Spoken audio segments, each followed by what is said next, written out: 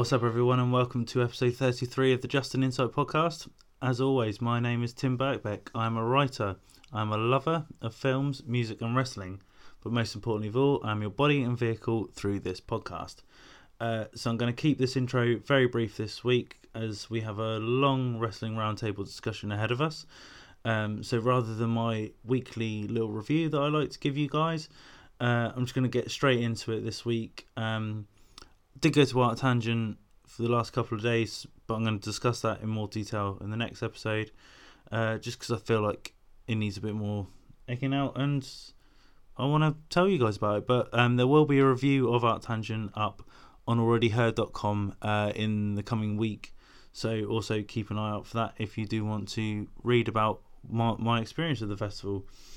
As mentioned, this weekend we had a lot of wrestling. We had NXT TakeOver Brooklyn 3 and SummerSlam. So I was joined by a good friend of the podcast, Maz Gambardella, to discuss the nearly 9 hours of wrestling that we had over the weekend. As always with these wrestling discussion shows, there are spoilers, so you have been warned if you haven't seen either show. There's spoilers in this show, so you've been warned. But for now, please sit back, relax, enjoy the discussion I have with Maz about TakeOver and SummerSlam, and I'll see you on the other side.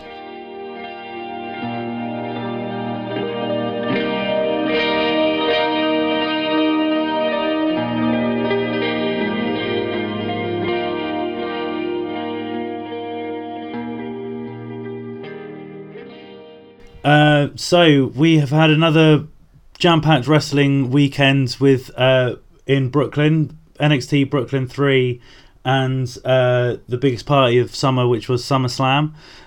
Joining me for our regular little round table of WWE pay-per-views is Justin Insight regular Maz Gambardella, who I ironically saw at Art Tangent and I saw a couple of weeks ago. So I've seen a lot of you, Maz. So how are you doing?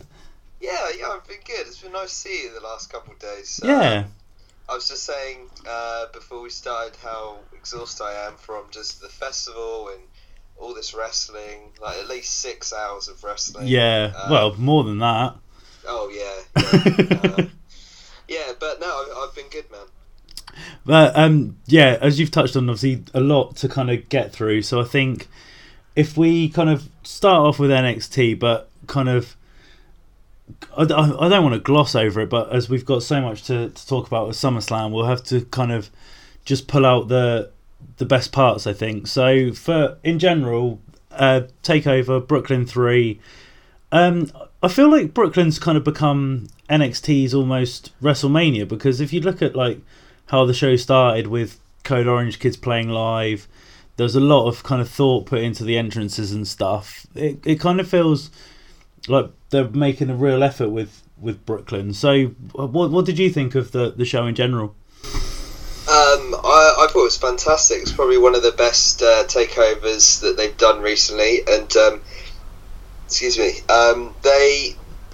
I think they've really hit the nail on the head as far as how the setup of NXT takeovers is concerned. I think they've really hit it out the park with having a live performance. I think there was a lot of good reaction to it, and yeah, you're right. I think it was funny. I was thinking about this recently. The difference that NXT takeovers have to, let's say, like a SummerSlam, is that not all their stars are so overexposed as they are on the main roster. If you think about some of the matches that we saw at TakeOver, they felt really special. And I got I didn't really get that same feeling with SummerSlam. So I think they've really got how to approach their pay-per-views, or well, I guess they're not pay-per-views anymore, but their live events, like big live events. So yeah, it was fantastic. And if we kind of run through the card quickly, so obviously started off with Johnny Omega. Where did I get Johnny Omega from? Johnny Gargano. Yeah. Johnny Gargano against Cien Almas. I'm really glad that Almas finally got kind of like a big win, and it seems having Selena Vega in his corners kind of obviously made a big difference. And it's almost, I don't know if you feel the same, but her introduction's kind of like the Lana Rusev role that used to kind of, that dynamic used to have, and obviously it's paid dividends for Almas, because for me, I think we've discussed this previously, but he's one of those guys that's got all the potential, but they haven't really decided to pull the trigger with, and it kind of feels like they might start to be doing that now. I know there's rumours of another draft or a shake-up or whatever on the horizon. Do you see Almas kind of moving up maybe?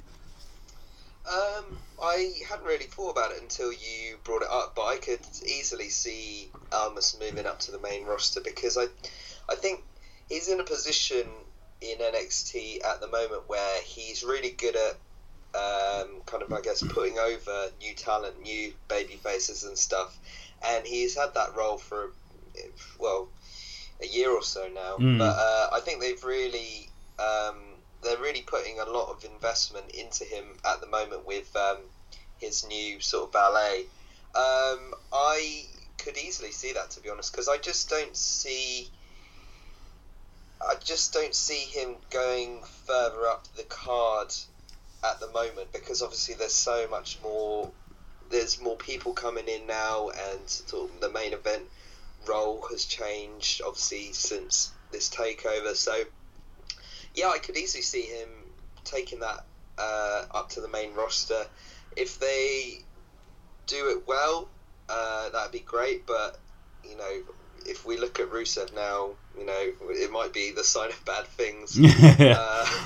But to be honest, this match in particular was probably one of my favourites of the card. I thought they just absolutely killed it. Like, Johnny Gargano is such a great baby face. I think I've said that before. You can just get behind him so easily, and they were just really back and forth. You know, like both of them look really strong in this. So yeah, and the finish as well. I thought the finish worked perfectly. You know, yeah.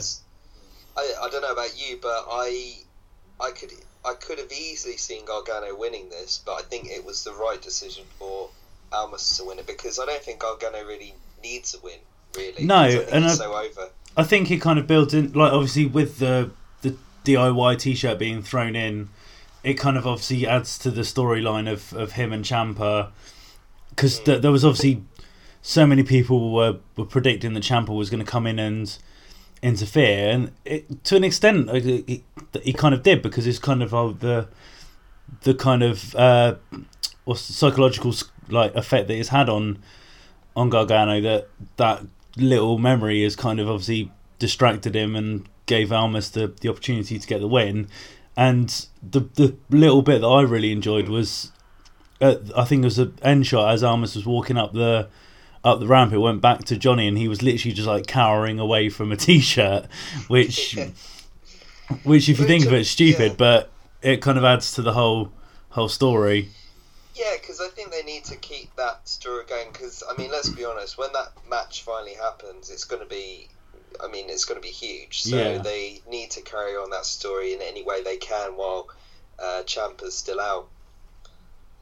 Yeah, no, I agree. And obviously we've seen on our little Facebook group, like, people posting all the tweets that Ciampa's been putting, which have just been absolutely brutal. So he's obviously keeping up his end of the bargain, kind of thing.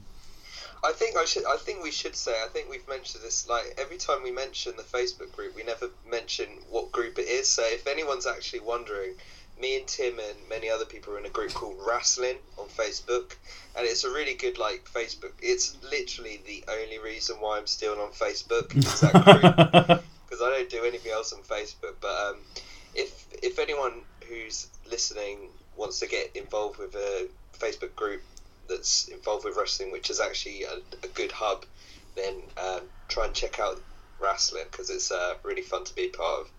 I agree. So yeah, we'll, as I say, we'll try and rattle through things. So yeah. Go on to tag match, Sanity AOP. I think this was, I was quite interested with the Eric Young dynamic in this, but I thought Alexander Wolf was the kind of shine out star of this. He looked absolutely brilliant, like suplexing AOP left, right, and centre, doing a little mosh afterwards.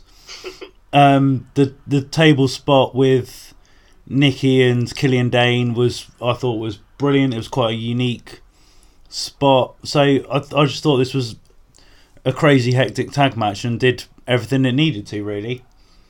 Yeah, I think you're right. To be honest, going into this, I really wasn't that fond of this match. I didn't really have any expectations of it because I thought two heel teams going out into that match was kind of a bit weird, but I thought for what they had, they delivered really well. I love the fact that AOP came out as Teenage Mutant Ninja Turtles. That was really funny.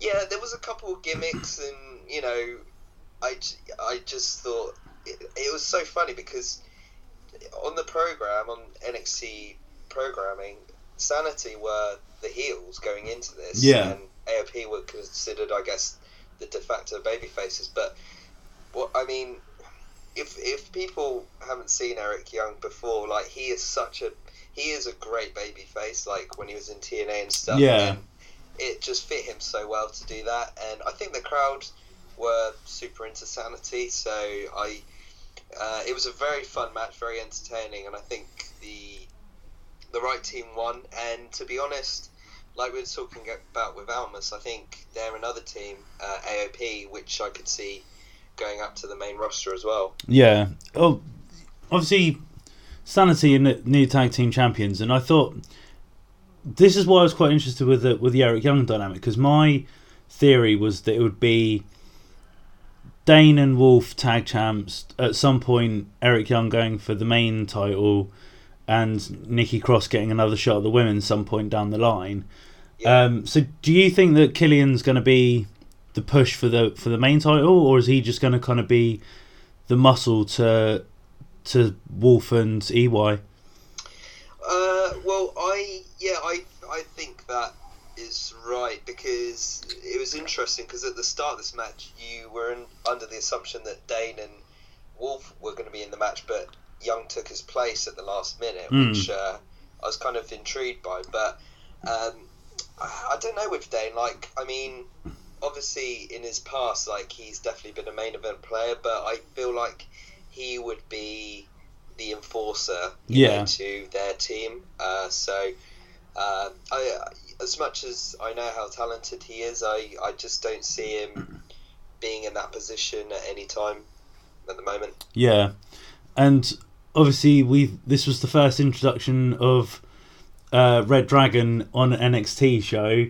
Yeah. Something that we discussed when I saw you at our little my band's gig in Basingstoke the other week, which you called. So, did you expect to see it this early? To be honest, no. I knew that. Well, see, I got the impression that they would make an appearance at the end of the show, which they did. But I didn't think they'd come out during the end of this match. But you know what? It's good because, again, we were talking about this before. They need more teams. They need way more tag teams, and I think a program between Red Dragon and we don't know what they're called. It's funny because they use their finishing move, chasing the dragon, but they didn't call them Red Dragon, so I'm not sure what they'll do with that. But this was a great thing about this show, was it started new storylines going forward, and I could easily see Sanity and Fish and Riley having a great program. Yeah. And then we go to the match of the two kickers, Hideo Itami, Ali Black, coming out to a mix of Incendiary and Code Orange, which was just fucking awesome in my opinion. I'm going to be biased because you know how much I love Aleister Black, but I thought this was a really cool match. I thought it was really interesting to kind of almost give Hideo the match in a way, in the sense that he was kind of leading. So every match we've seen Aleister Black in up to this point, minus a couple, he's kind of been the dominant one. But this, looking through my notes, Hideo had probably like 80% of the offense in this match, which I thought was quite interesting. And without a risk of it kind of getting that way, the Black Mass kick is kind of getting an RKO treatment in the fact that it's kind of coming out of nowhere. It takes one hit and that's it, game over. But as long as they don't ruin Aleister Black, which at the moment they're so invested in him, I don't think they will. But at the moment they're doing great things with him. And again, he's someone that I don't think he's ready for the main roster, but it'll be interesting to see what they do with him next, because I don't think he necessarily needs to be in the title picture either. But I don't know if you might think differently. Well, yeah, after you saying that, I was just thinking about Aleister Black being on the main roster, and this is what I was talking about before, about overexposure. Like, if we think about all the times we've seen Black, like, he's literally been in very minimal segments. He's been in, not squashes, but very sort of full-on matches. And, I mean, we haven't even heard him talk yet. You know, no. That's how little we've had of him. And I think the fact that there's been this kind of this separation from seeing him and, you know, him being out there is good. It's helping him become a stronger character and stuff. And the problem I think we'd have is, you know, he goes on the main roster and he's on every week and he doesn't feel as special anymore. But I could easily see, I mean, this is obviously going way forward, but like, I could see him being the next kind of baby face to go for the main title on NXT if he doesn't go up to the main roster. Yeah. But as far as the match, I think Hideo has looked the best that he's looked in NXT so far. Yeah, I totally agree. I think this is the perfect match for him to be in. You know, it was just absolute destruction. I loved this match. It was very different to all the other matches that we've seen, because it was very sort of full on, very sort of stiff, and, you know, horrible kicks. But again, both guys look really strong. Hideo didn't lose anything from being beaten, so I want him to carry on being a heel, kind of like this, like, I guess, a heel version of Aleister Black. Yeah.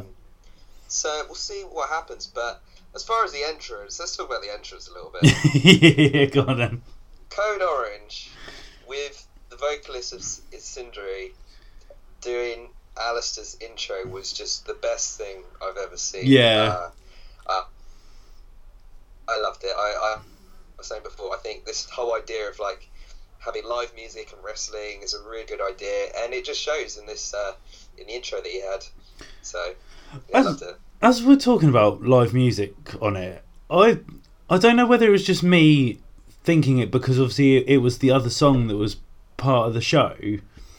But were Creeper playing live? Because every time they played the Creeper song, it sounded like it was coming live, but they never showed them. So I don't know.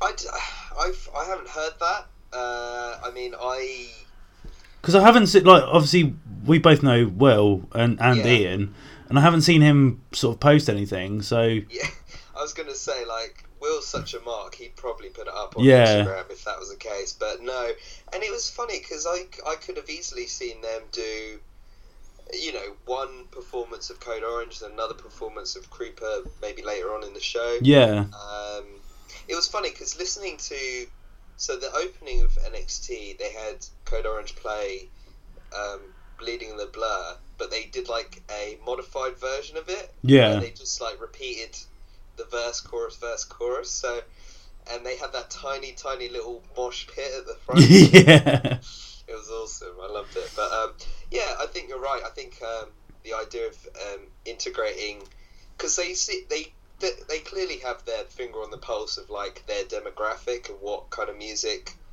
their fans listen to. Yeah. So I mean, I could easily see, because they're doing that at the moment anyway, aren't they? Like they're doing like downloads at like metal festivals and all that kind of stuff. So it's just kind of blending together, and I think we'll see that more in future NXT shows. Yeah. And then for me, this was the match of the takeover, was the women's match between Asuka and Ember Moon, because for me it was the most quite unpredictable, to be honest. I think Sanity was a bit of a curveball as well, but I thought Moon was 100% going over. I thought this was kind of the final sort of bit for Asuka to say maybe get a bit of a dodgy loss and then go off to the main roster. But the match in general was just, I thought it was just so good storytelling throughout. Asuka is just phenomenal. Her selling of the Eclipse was just brilliant as well. And yeah, I thought this was probably the best match of TakeOver. But were you surprised to see Asuka retain? I felt the same way as you. I thought completely that Ember was gonna take this one, because the way they've been building it, it felt like it was her time. But I think there was a couple of factors going into it. For one, I think they've really realised what they've got with Asuka and this whole streak. Yeah. And I think they realise that they can keep going forward with this, because if you listen to that crowd, they were super into Asuka, even though she was the heel in this, to the extent where Ember was getting some, not loads, but some boos when they were announcing both of them, which leads me to believe that they're going to carry on this streak a little bit longer.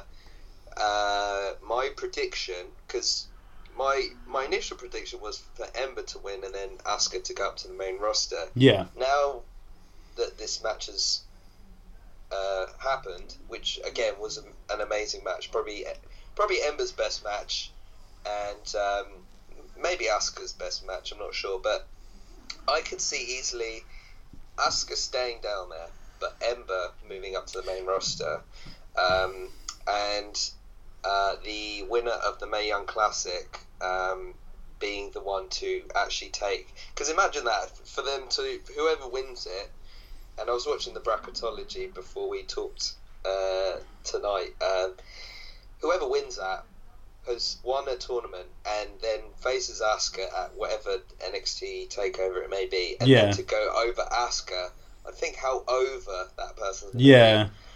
So that's what I think may happen, but we'll see.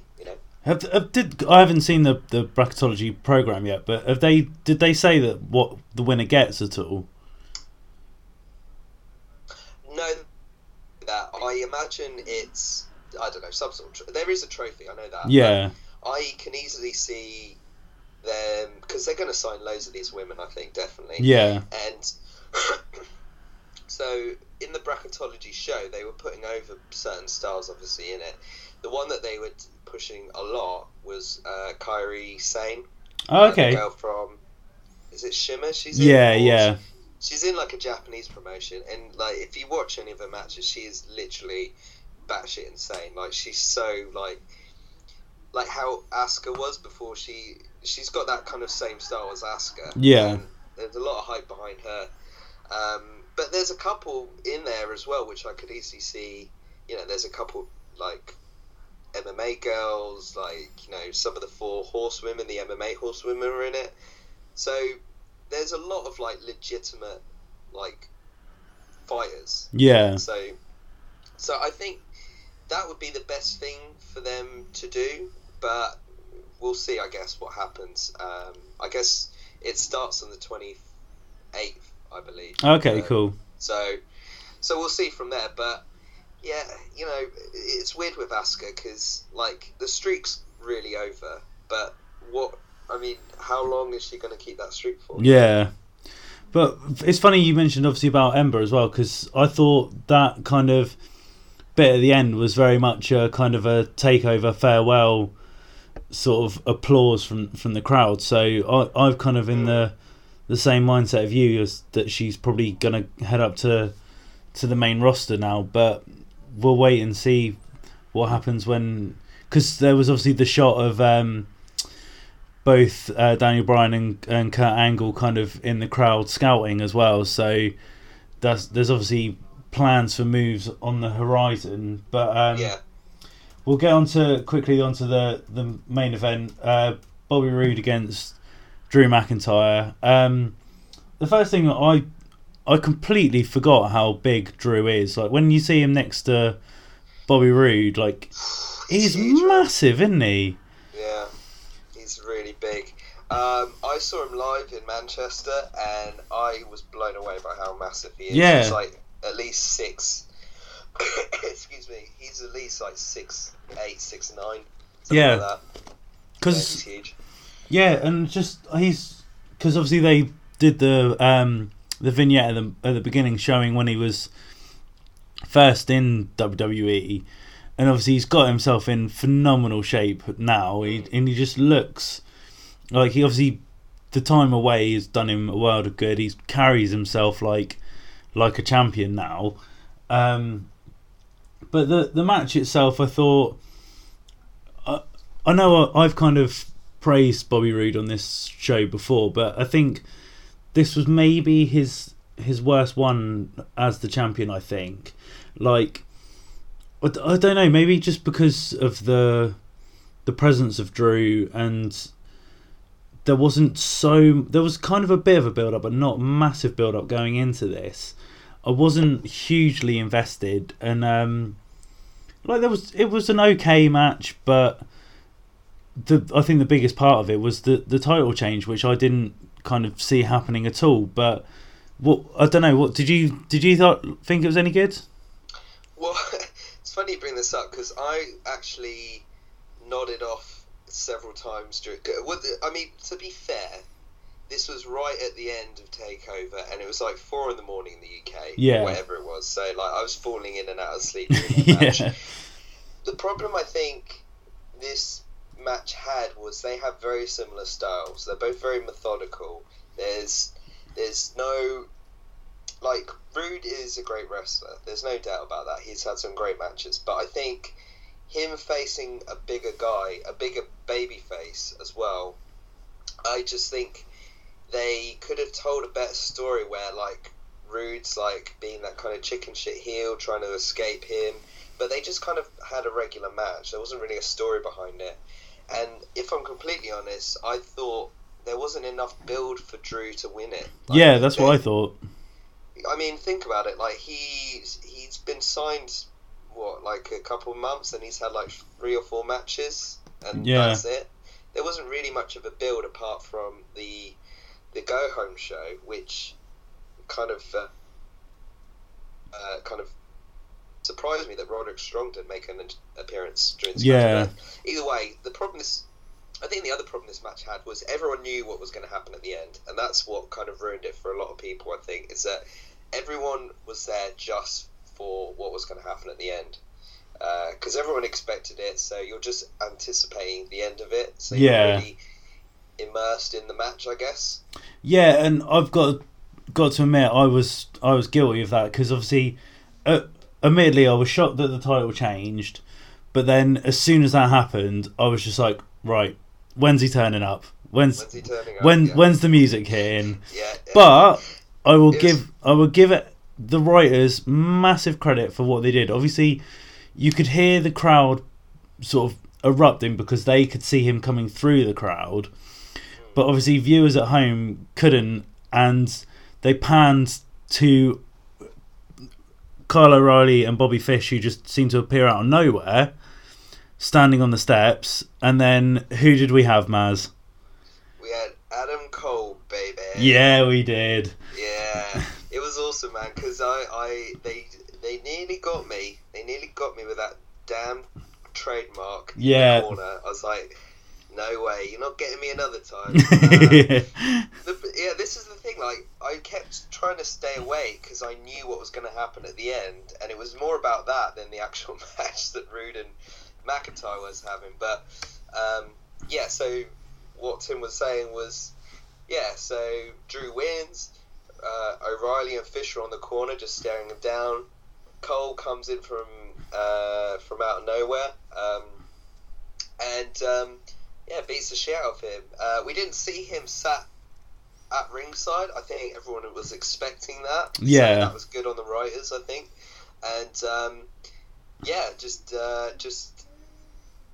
Rude loses. Drew's a new champion, but he now has a new heel rivalry with the incoming Adam Cole, which just sets up a whole new arc of storyline with I guess this whole new ROH faction that's happening. Yeah, and I think that was obviously, for me, it was a great way to end TakeOver. I think because, as you said, we've mentioned obviously before how well NXT kind of set up the kind of their next phase, and obviously they did it really well once again here, to be honest.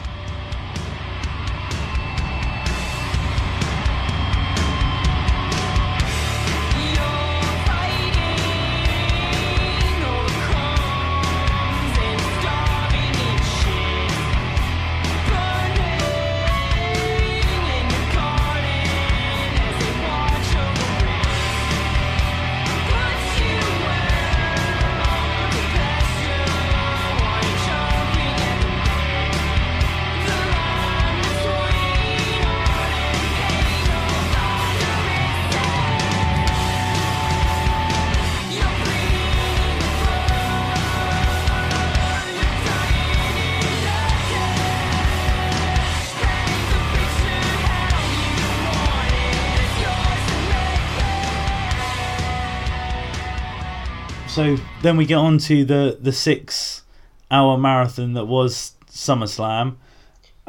Did you see pre-show? No. Right, okay. No, there was, I believe it was Jason Jordan and the Hardys versus Miz Taraj. Yeah. And apparently there was like 20 people in the arena when that happened. Yeah, and it was, to be honest, I admittedly woke up when the match was sort of about halfway through, but judging from what people have said, there wasn't a whole lot of note to go in it. Miz, but what about the? Oh, sorry, go on. No, I was just going to say Miz got the win over Jason Jordan. They're clearly building to Jordan getting an IC title shot against Miz at some point. But the best part of it was when Miz celebrated, he decided to get in the face of the one guy that was sat on the hard cam side, so you could just see all the empty seats. It was just, yeah. Oh, no. But I think he must have purposely done that because he must have been pissed off to be in that position, to be honest. And I think a lot of people will put in that the show was due to start, obviously, at 2 p.m. US time, but they didn't actually open the doors of the Barclays Centre until 2 p.m. So, so basically, the first match started as the doors opened. Oh no, it's a shame because you think about where Miz was a couple of months ago, and like how over he was as a heel, and yeah, it's a shame. But the other thing I wanted to briefly mention of this match is Jason Jordan. Do you think he's kind of the subject of bad booking, or because nobody seems to be invested in this whole kind of your Kurt son storyline?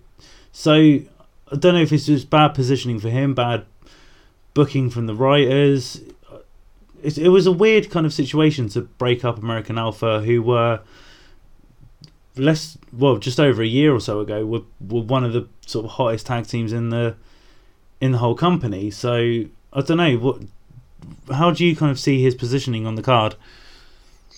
Well, I mean, to be fair to American Alpha, or I guess not to be fair, they'd become very stagnant on SmackDown, and that's not because of them, that's just because of bad booking. But, you know, obviously they split them up, and this whole Angle being his dad's thing, I just think a lot of fans kind of roll their eyes at it. It's a very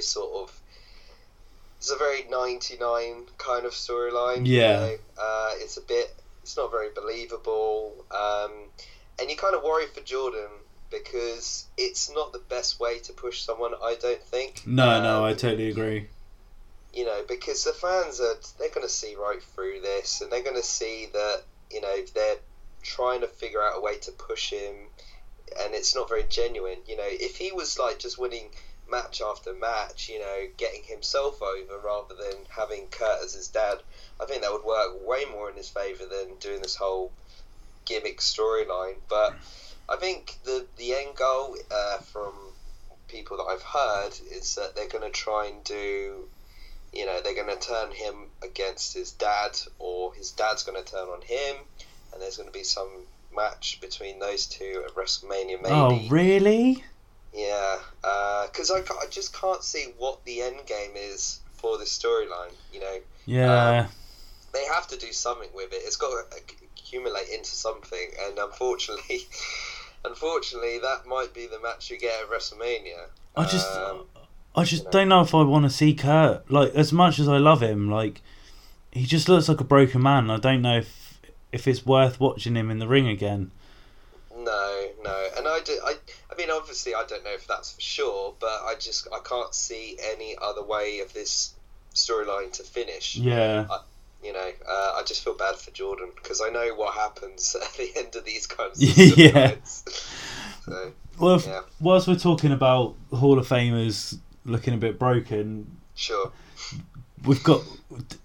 I'm not sure if you saw it, because I think they did re-show it in the main show, but HBK losing the last ounces of respect he had of a generation. What the hell is that all about? I didn't see that on the pre-show. I watched the weird as fuck KFC ad during the show during SummerSlam, and they brought that up, and I was like, why is HBK dressed as Colonel Sanders? Just seems very odd. Maybe his movies aren't doing that well. Yeah, I guess. But it was just so cringy, because obviously the advert they showed was basically the same as what they showed in the pre-show, but in the pre-show they showed like the full entrance of HBK coming out, and he was like walking along the announce tables as Colonel Sanders and all this, and it was just like, it was like a proper like head in hand moment. It was like, really? You're one of like the guys that got me into wrestling when I was younger, and I now have lost all respect for you. Well, I don't know. Like, there's a lot of wrestlers that I really respect, and they've done dumb as shit stuff. Yeah. So, I mean, I just take it with a grain of salt. I mean, they've got sponsors. I guess they want them to do things for them, and they thought HBK would be. He looks like Colonel Sanders. Dress him up. Yeah. I don't know. It's weird. I did want to get your feedback on, because I heard this was the best match on the card, which was the Usos and the New Day. Yeah, well, there was one other match, which was the Cruiserweight, so I'll quickly go over that as well. Okay.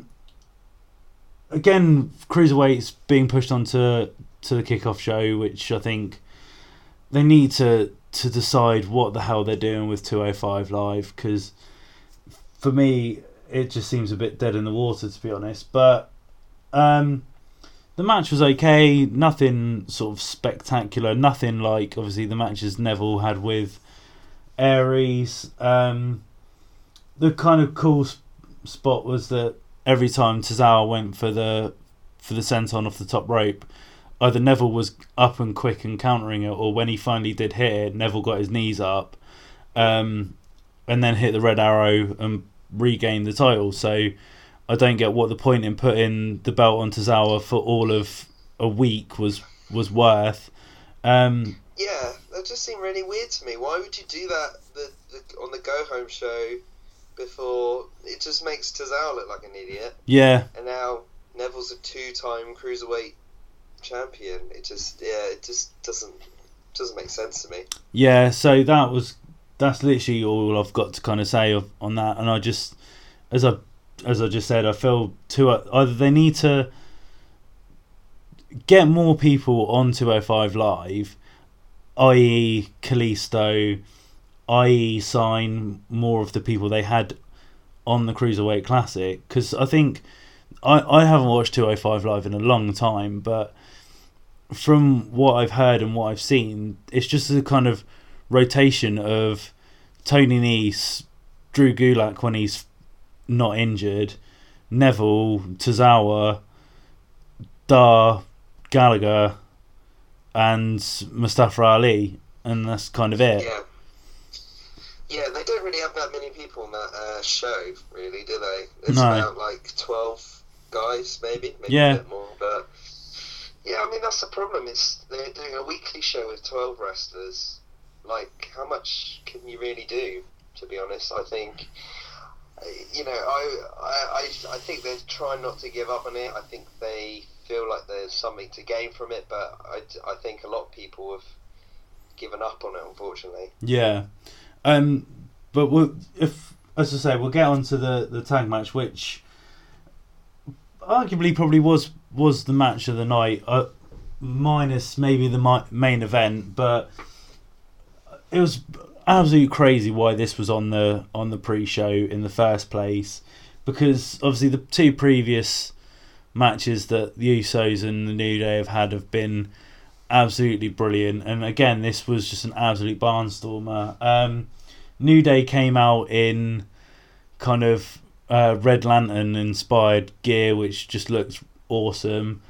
It was really cool because they've kind of started using Xavier Woods more as a competitor this time round, because obviously when they had their record breaking run on Raw, it was predominantly Kofi and Big E that was kind of like the main two, but this time round it's kind of Woods and Kofi, or Woods and Big E, rather than Woods being the hype guy on the side, which is quite nice, and like he's kind of starting to show his potential in on a grander stage. Like some of the stuff he was doing was pretty cool. His weird little tuck face slam thing that he does, I don't get how he does it, but that looks really cool. His gimmick is that he seems to be able to kick out of everything though, which is quite funny. But yeah, it was just a really, really good match. Like, these, obviously, both the Usos and the New Day have kind of gone at it numerous times down the line, and obviously this is the third time they've gone at it with the new kind of new wave of Usos sort of thing, which I think everyone agrees is just, they've nailed that gimmick. Yeah.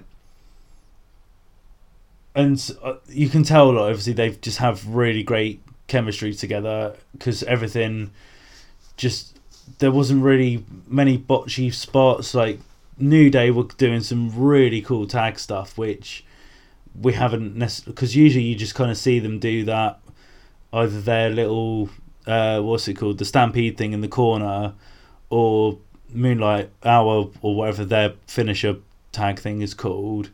But they were doing some really sort of innovative sort of tag moves in this. The Usos would do it. They weren't kind of being overly dickish heels, but they were kind of doing like slide tags and things like that. There was a couple of really good high spots from the Usos. Like there was one point when Big E was hung up on the top rope and Woods was down. So where they usually do like the double sort of splash, like one of them hit Big E when he was hung up, so he literally just like flipped out of the ring, and then the other one did the big splash on Woods, and then they ended up with the double big splash, and that's how they got the title. But yeah, obviously considering what else was on the main show, it was just, I couldn't understand why this was on the kickoff, to be honest.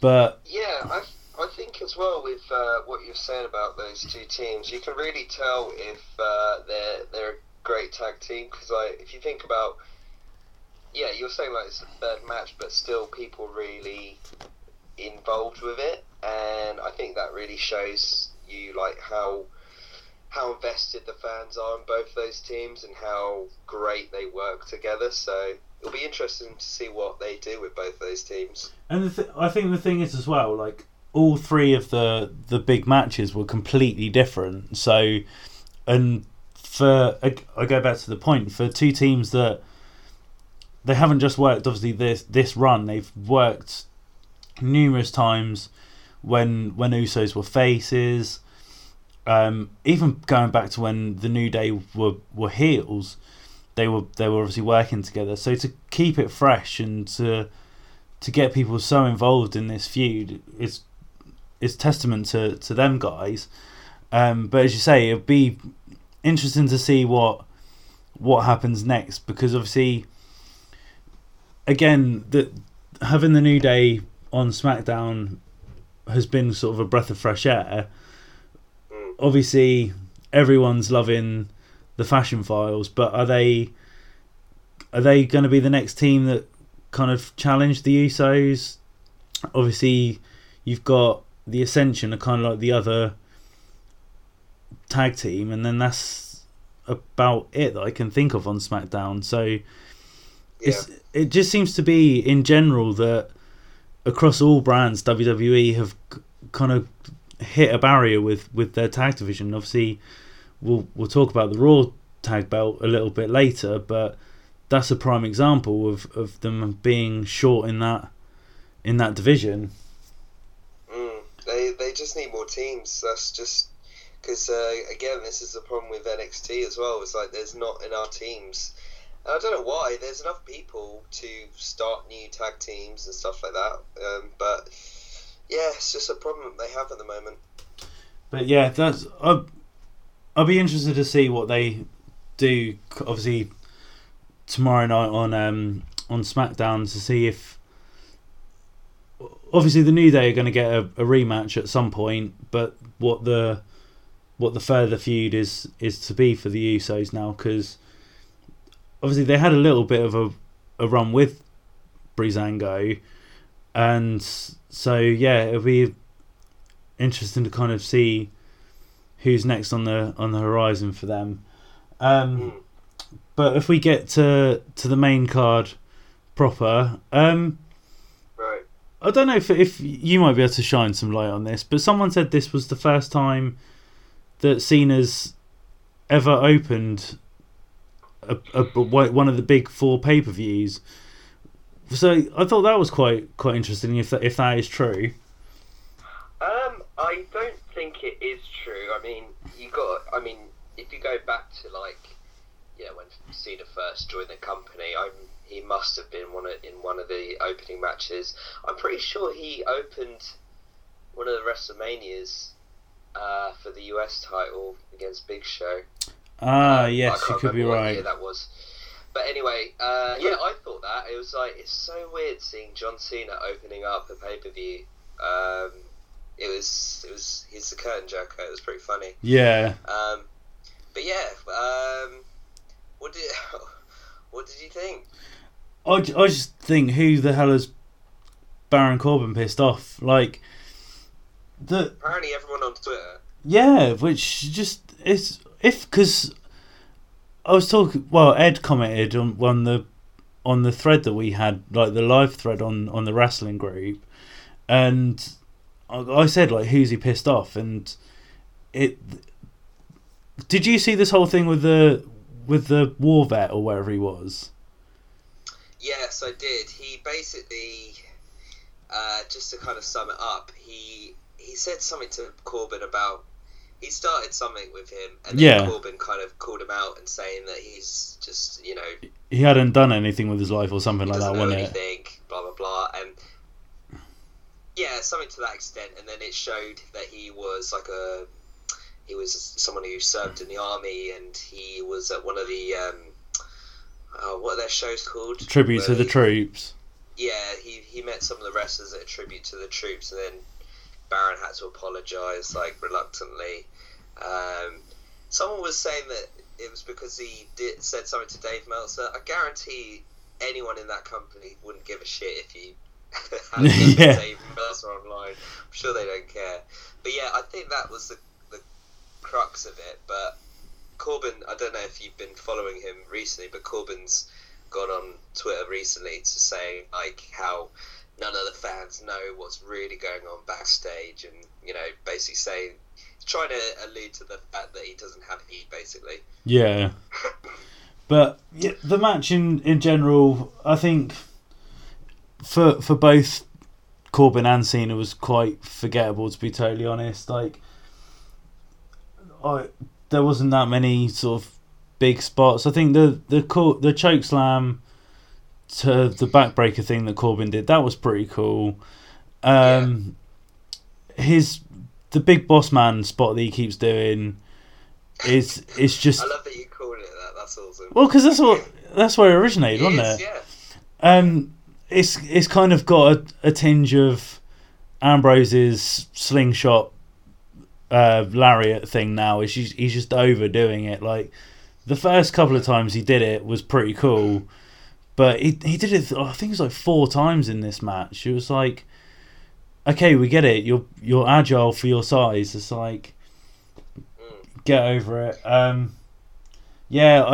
be honest, I don't think this did either guys any favours. And if it was to bury Corbin, like, who better to do it than John Cena, to be honest?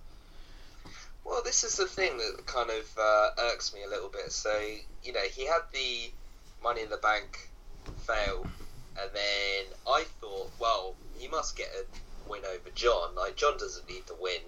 I mean, you need to put him over somehow, but they didn't do it in this match. And, half of me is saying, well, John can't lose all the time. He's lost a couple matches recently. And, maybe he isn't being buried. Maybe he's just being tested. I don't know. But regardless, it wasn't a very good opener. It was very boring. I will agree that chokeslam backbreaker was really cool. I hate so much that 5 knuckles shuffle. It's the worst move in the world. He's like a mile away from his fist, and you see it, like, the camera is right on his fist, going nowhere near his head, and it's like, if you want to kind of break kayfabe, that is the one move that I really hate. So it wasn't a very good match. The fact that it only took 1 AA as well. Yeah. A lot of his other more competitive matches, like, they normally kick out of 1 AA. So, yeah, just not. I think you're right, Tim. I don't think anyone looked very good in this. John winning, it didn't make him look good. It was just kind of a bit of a boring opener. Yeah, and I think it says it all when halfway through the match you got people chanting to Corbin, "Where's your briefcase?" as well. So I think that pretty much sums up the official opening of SummerSlam, which was, I think was kind of the tone for the first half of the show, to be honest. Yeah, definitely. Yeah, okay. Anyone who's listening who hasn't watched SummerSlam, just skip the first hour. Yeah. It's not even worth watching. Yeah. But then, because there was a running theme up until we kind of hit the main events, and that was within the title sort of title matches. Sorry. So obviously we'd already seen on the pre-show the Cruiserweight title change. We'd seen the SmackDown Tag Team titles change, and now we see the SmackDown Women's title change with Natalya getting the better of Naomi. Admittedly, I wanted Natty to win this because I feel she's earned the right to hold the title, because she's been in that division for so long. Prior to any women's revolution or whatever, she's been one of the mainstays of the WWE women's division. I think she's only ever held the Divas belt when it was once, maybe. And so for her to have a legitimate title run is something I think she thoroughly deserves. Maybe not in the context of this feud, but I think I can't remember who said it, but she might just be in the position for the time being for a Carmella cash in some point down the line. again, not the greatest match. Naomi, I will give one thing though, because when they initially put the belt on Naomi, I thought there was a lot of work for her to do to prove she was worthy of the title. And I think this was maybe the best showing of her as a champion, because there was quite a lot of flair and glow, if you want to call it that. But she looked as a strong champion, and obviously it took Natty to put the sharpshooter on twice, and the second one was proper deep for her to finally tap out. But yeah, I don't know. Did you think this was a good showing for Naomi, even though she dropped the belt? I thought it was a great showing, and to be honest, I didn't really agree with Natalya winning. Like, I agree with you with the fact that I think she deserves it to an extent, because obviously she's been there for so long and she's a great wrestler, but there just wasn't enough, I feel, behind her going into this match. You know, I think there's so much more invested in Naomi right now. I mean, first of all, she's got one of the best entrances of any of the women. Yeah. Her title is sick. Yeah. I love that title. Yeah, so it just kind of came out of nowhere. I think Naomi, I think she'd be, if you continued this path of her having the championship, I think there'd be a lot for her to gain, because as much as she's a great character, I think she's still lacking a little bit in the ring, a little bit. Couple of things. First of all, Naomi did this blockbuster off the corner. Yeah. And it was a very impressive move, and I was thinking to myself, why would she do that? Because that would hurt her way more than Natalya. Like, she's doing a backflip off the corner onto the floor, and Natalya's only falling on her back from the floor. Yeah. How does that hurt Natalya more, you know? But there were a couple cool spots. Like, I liked she did like I think Naomi did a monkey flip, like from the apron to the turnbuckle, which I thought was really cool. But the problem, there was one spot that really annoyed me, was Naomi did, you know, Mike Bailey on Indies. You know, he does that kick spot. Yeah. He does. Naomi did that in this, and I hate that spot so much because it doesn't look believable at all. You know, when they do the kick side. Yeah. That really annoyed me. But the thing is, so I was going to bring this up because I thought out of that spot came a really good spot, because the last kick Natty grabbed and then just yanked Naomi's leg, and she literally did the splits, which that's right. Which I thought was quite a cool kind of, because I agree with you. I hate that spot. I think it just doesn't look believable, and even for the person who's on the receiving end of it, they just look like they're kind of stood there not doing anything. But I will give credit to Natty for that. I thought that was quite innovative of them to kind of think to do that. I did also. I think Naomi did a really cool counter to a sharpshooter as well. She did. I can't remember for the life of me what exactly she did now. It was like she flipped over and she dropped Natalya on her head on the turnbuckle or something like that. That was it, yeah. She flipped her legs out, didn't she? Yeah, that was really cool. Yeah. There was... What I will say about this match, there were some cool spots. I don't know about you, Tim, but I've really... Because I've been following Natalya for a couple of years now. I just can't believe her as a heel. Like, she's too nice. Yeah, I totally agree. Lovely, and she's like the sweetest person ever. And she's doing... And she does all these like classic like 1980s heel things. Like I wrote this down.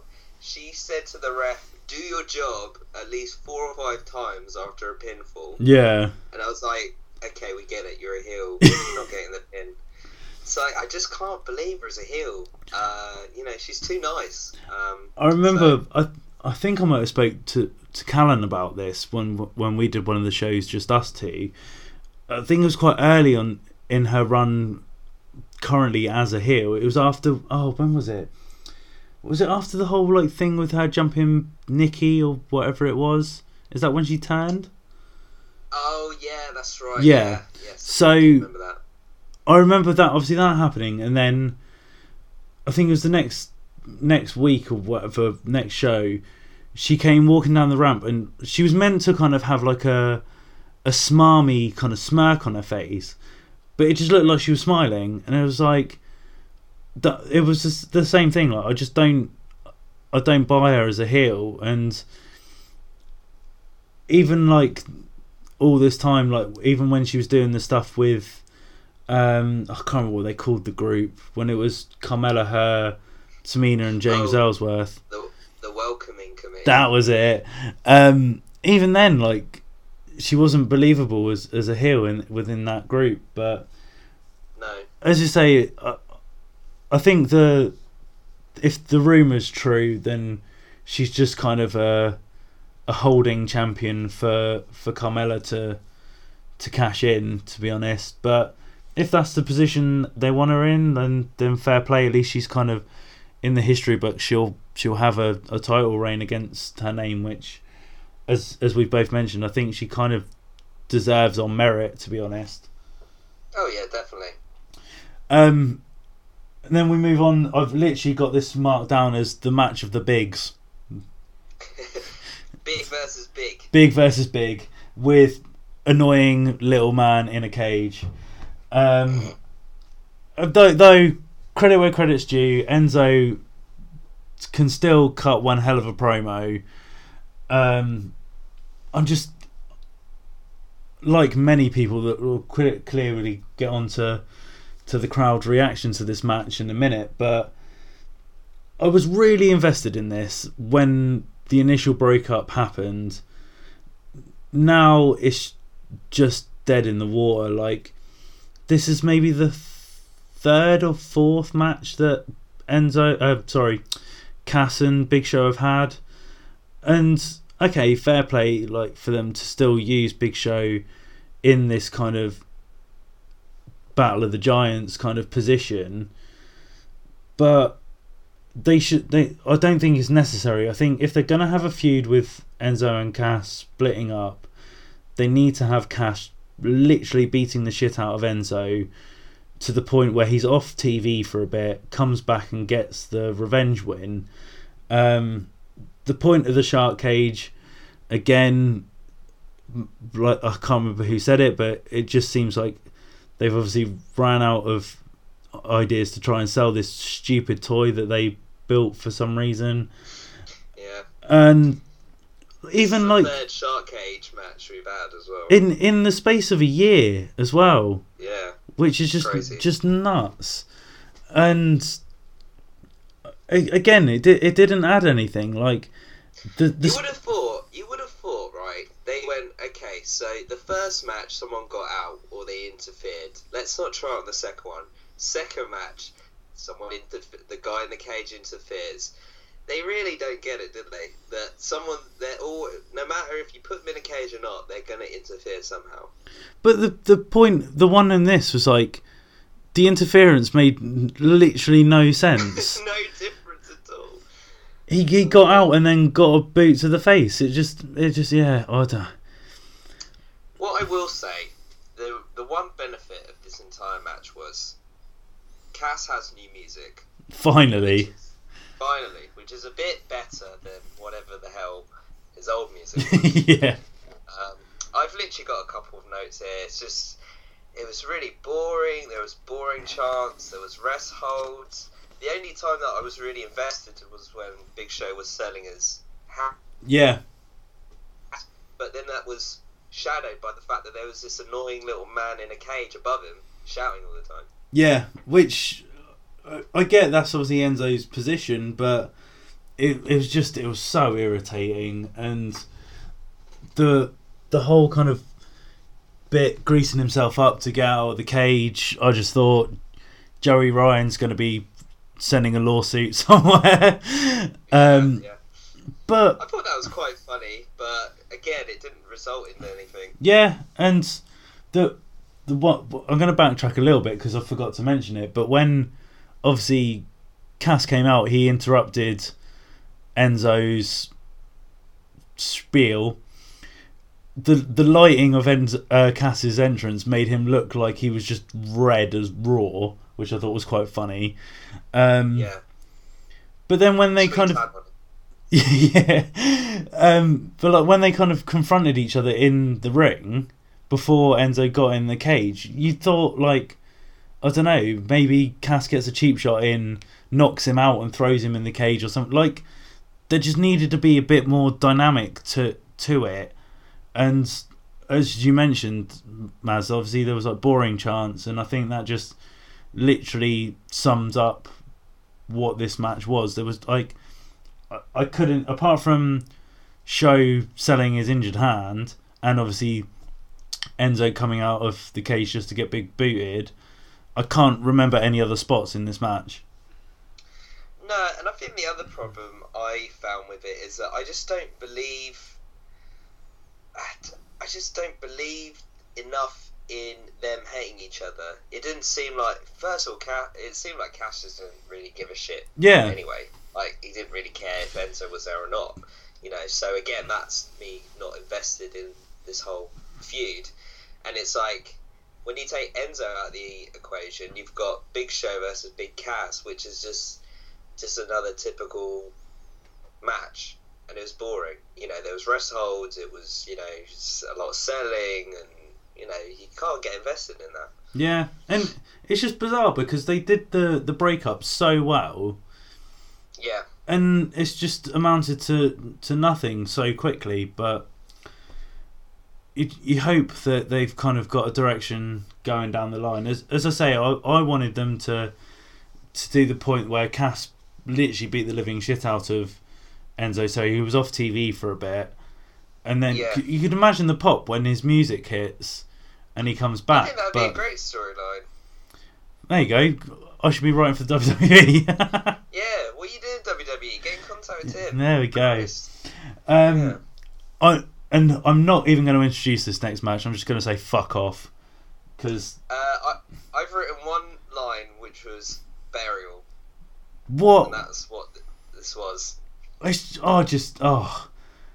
had 3 burials. Yeah. The main show. Yeah.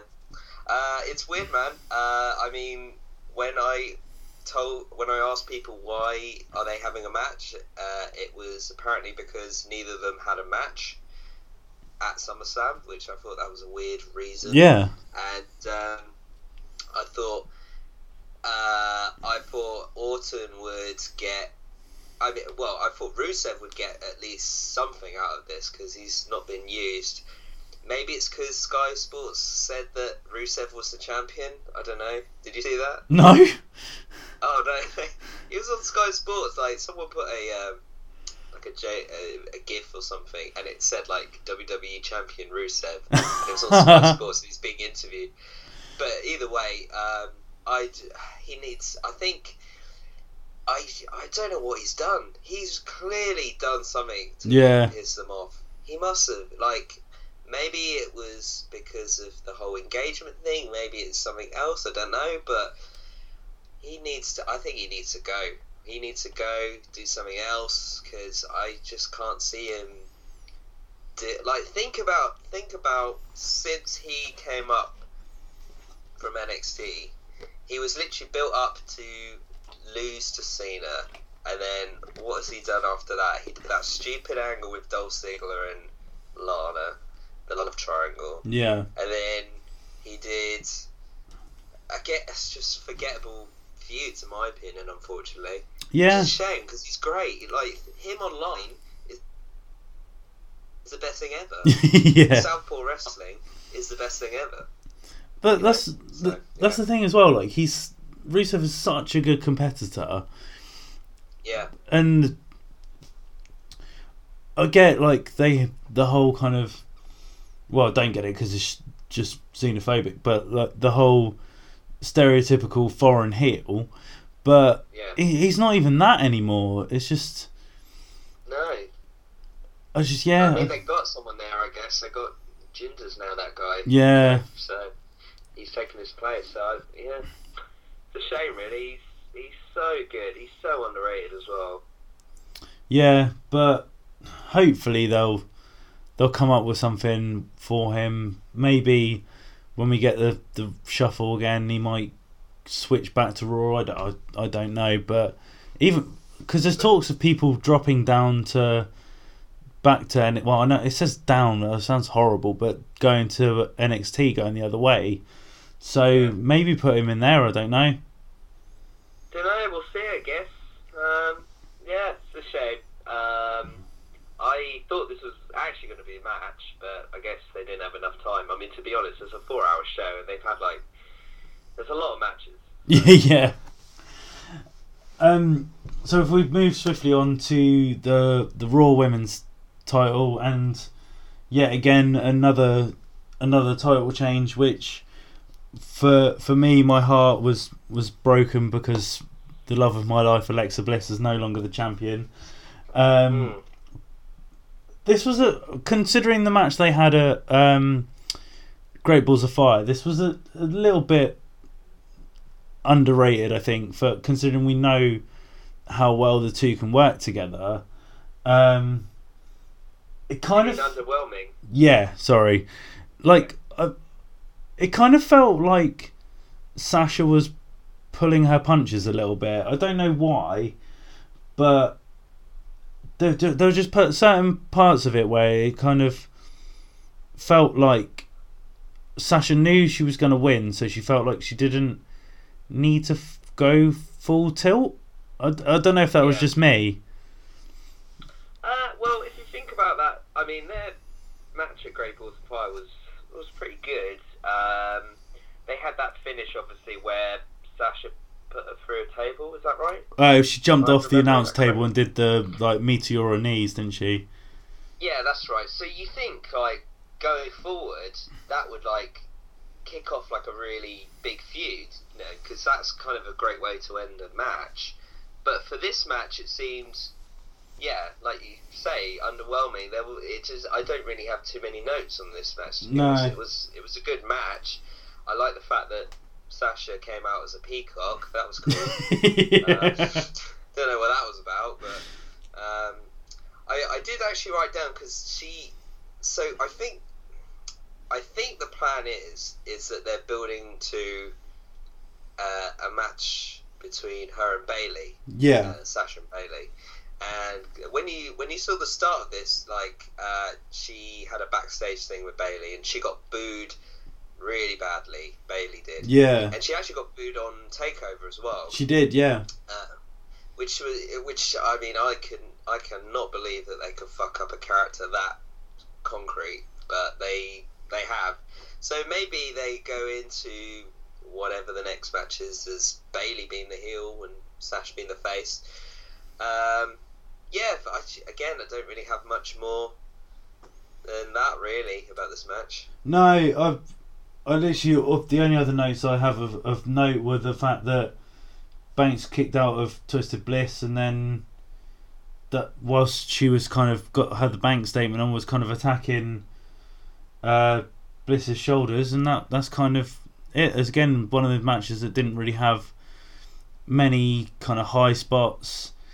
But I'll be interested to see what they do with Alexa now, because as you say, it kind of feels though, because obviously the original match was meant to be Bliss and Bayley, so it would have been interesting to see if Bayley still would have gone over in that situation or not. But I think that's probably what the plan was. I think Bliss was gonna lose regardless. Yeah. It's a weird one, because now you think, well, what's Bliss gonna do? What is there to do after the title? I mean, I guess she might have a rematch, but this is a problem. I think there's a lot of problems they have on SmackDown and Raw, is that once people lose matches or lose feuds, then they're kind of, there's no plan going forward a lot of the time. Yeah. It's got to find someone. I mean, look at Orton and Rusev. I mean, where did that come from? Yeah. Well, so it'll be interesting to see what happens. I think going back to what we said about NXT, how well they've kind of done with progressing stories on, is something that the main roster don't seem to to do all that well at all. No, it's a shame. I feel bad for Bliss now because you don't know what is going to happen with her now. Yeah, the only thing I can kind of think of is obviously they've cottoned on that Bliss and Nia Jax are best friends in real life.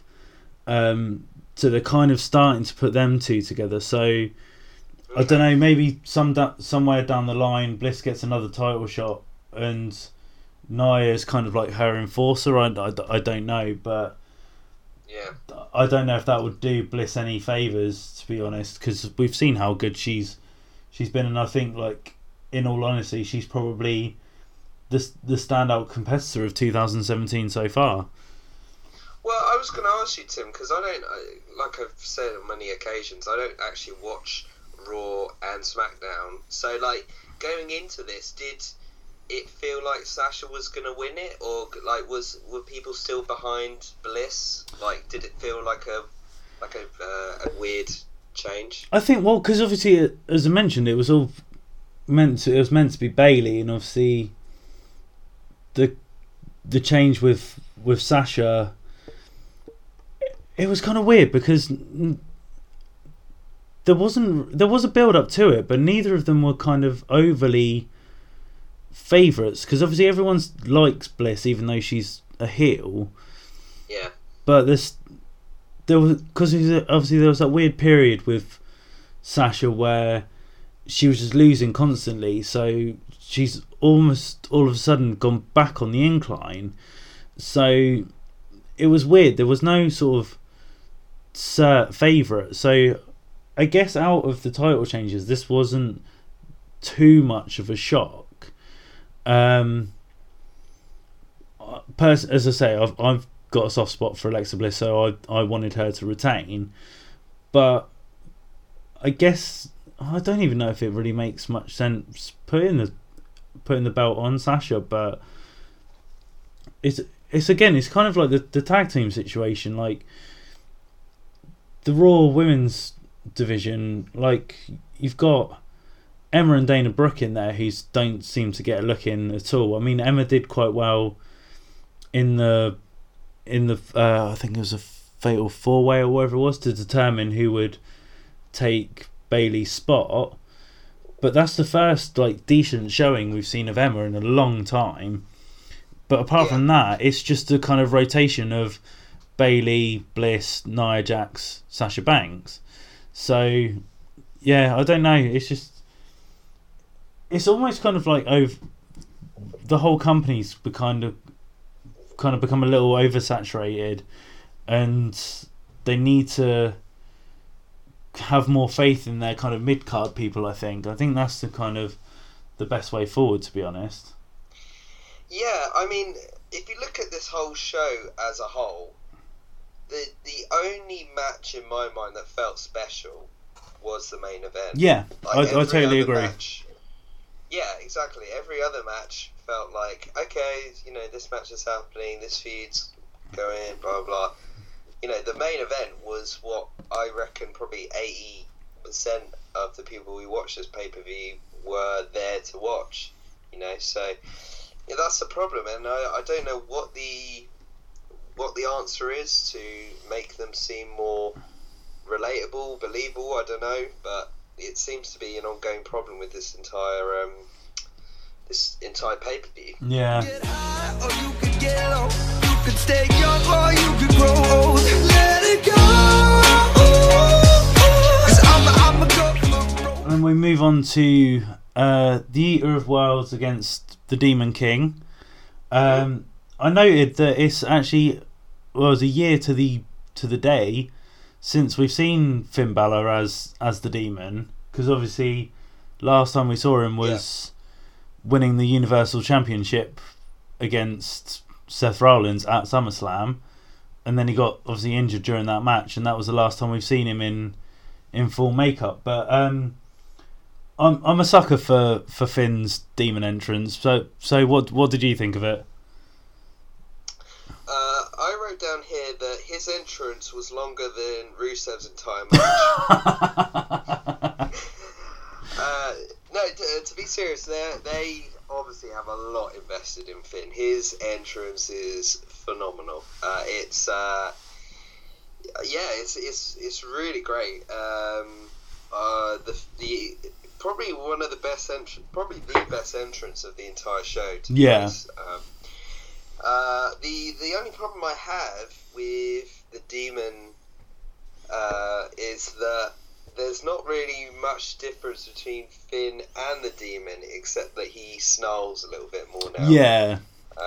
Obviously. Sorry, go on. I was just going to say, I mentioned this in our wrestling group that I'd like to see him go sort of full Jekyll and Hyde with it, and kind of when he becomes the Demon, he almost has completely different offense. Yeah, maybe like work more as a heel, or just go really full on, like, because he still does like high spots and stuff. Yeah, which is fine, but it's like more of a go get 'em babyface type of thing.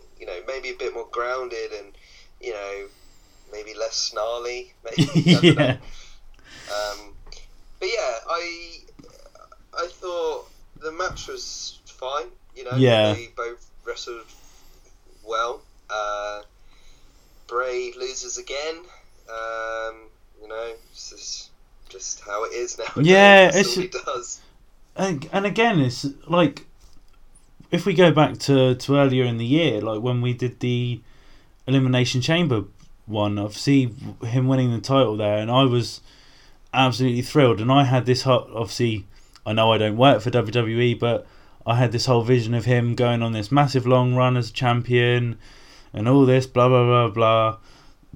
And then they did the bloody stupid House of Horrors thing, and it just seems to be a downward spiral since then. And like, as much as I don't want to see it, Luke Harper's not doing anything at the moment. Eric Rowan's not doing anything at the moment. They might have to kind of put the Wyatts back together just to kind of give Bray that edge back. And it's just like, I don't really know what they're doing with him, to be honest. But like, the match in general, as you said, Maz, I think it was okay. The psychology of it was quite cool. I thought that obviously Bray's meant to be this guy who gets in his opponent's mind, but he couldn't sort of get into the mind of Finn as the Demon, which was quite cool.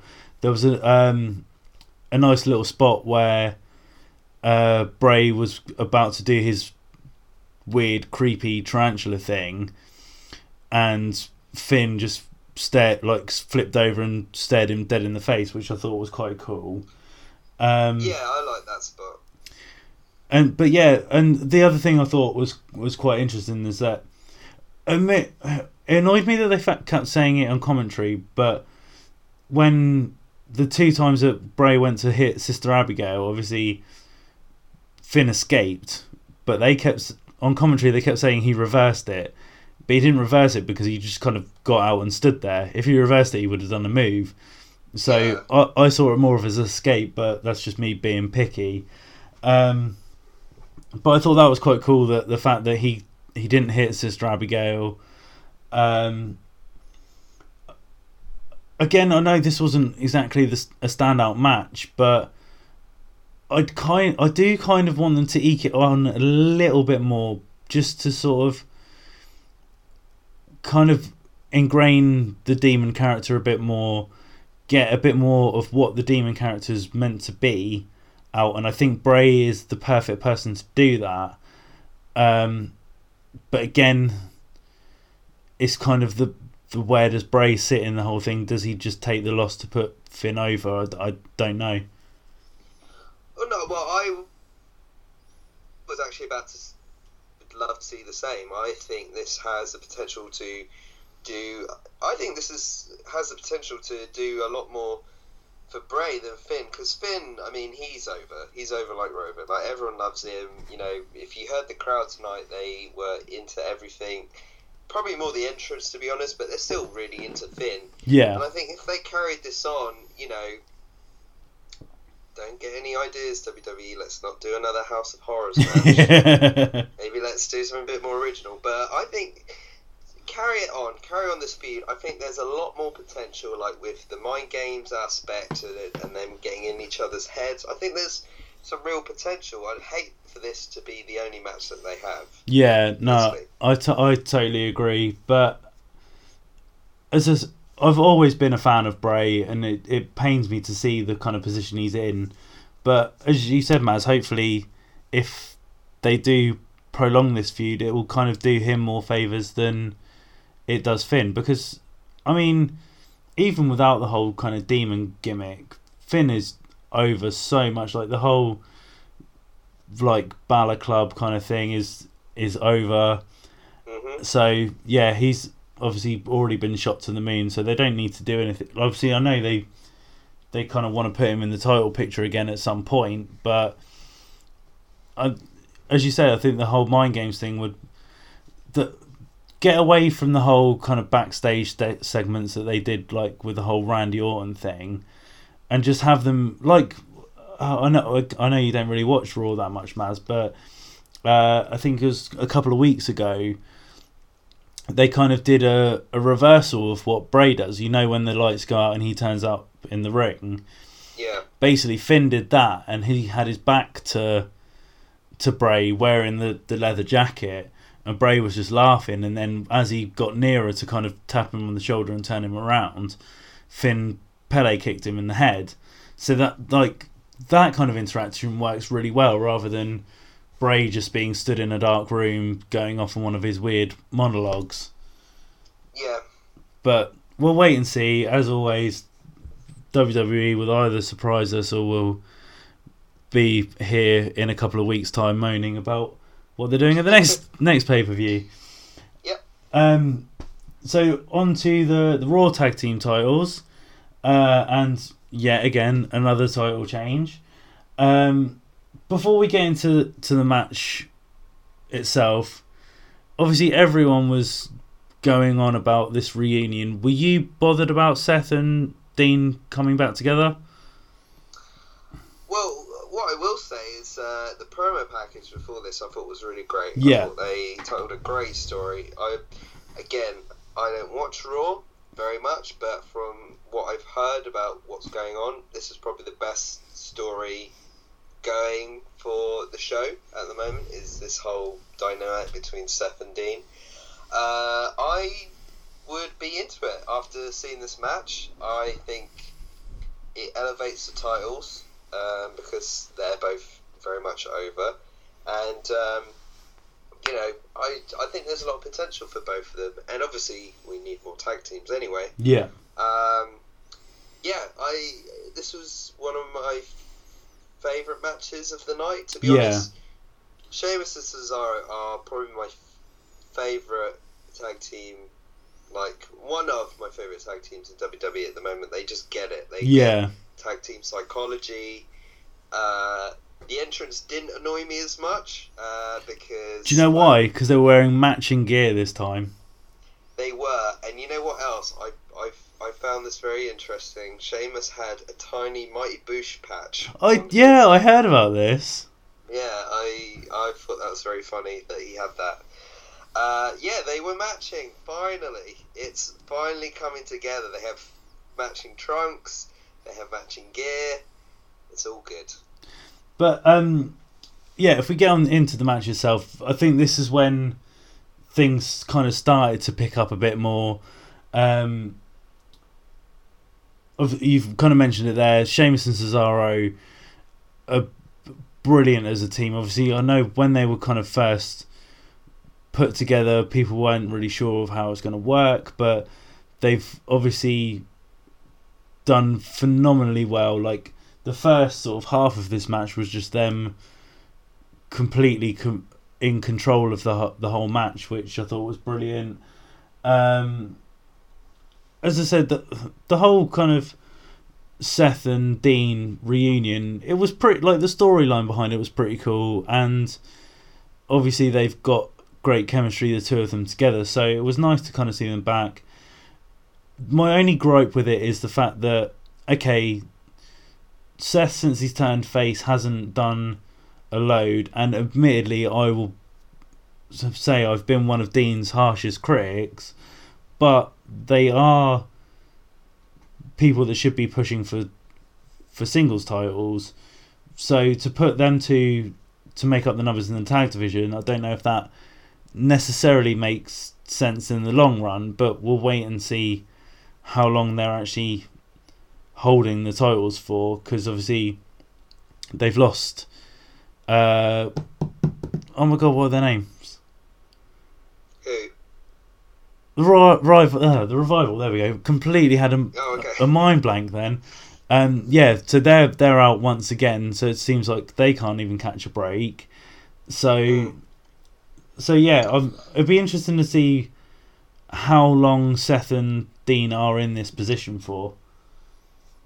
Well, I think it's something that WWE and WWF had done in the past, where if they've got two single stars that used to be over and they're kind of, floating about in stagnant waters, they would put them together. And I think that was the case with Dean and Seth. I mean, we talked about this in the last pay-per-view about how not over Dean and Seth were because of their single runs, and I think what people really loved about those two was obviously the Shield, and I think that helps them. I think it elevates them as a tag team as well. And you kind of remember why you fell in love with them in the first place as well. Yeah, I get that. A couple of points I did want to pick up on the match itself. Obviously, there was a cool bit where Seth was just being kind of what's the word?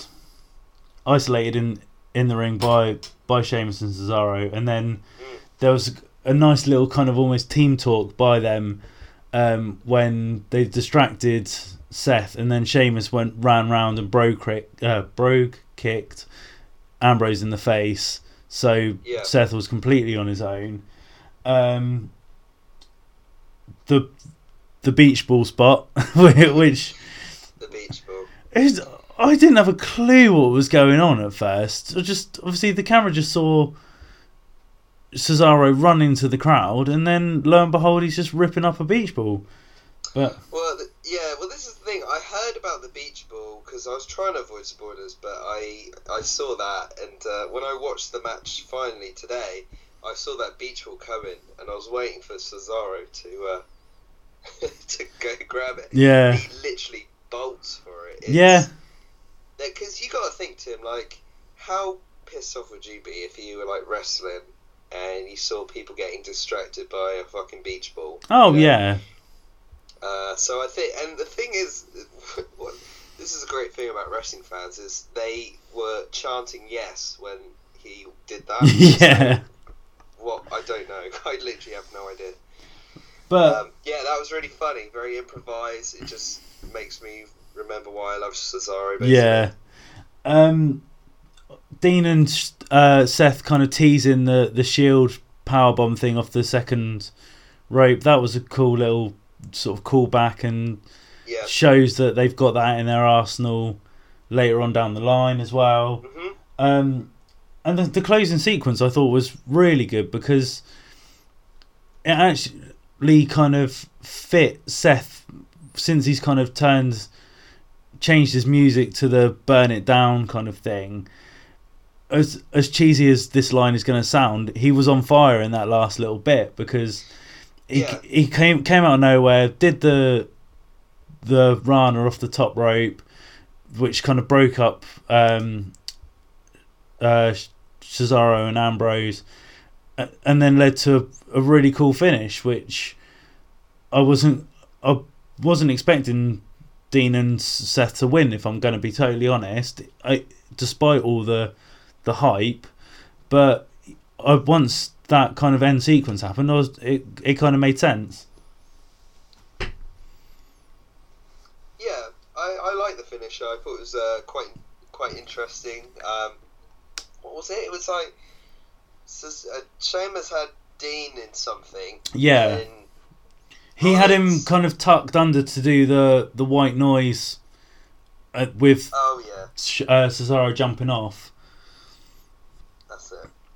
And then he did does, like, Rollins does the Hurricanrana into Sheamus. Yeah, okay. And then Yeah, he it did was very the interesting, ripcord very knee kind creative. of thing, which Mhm.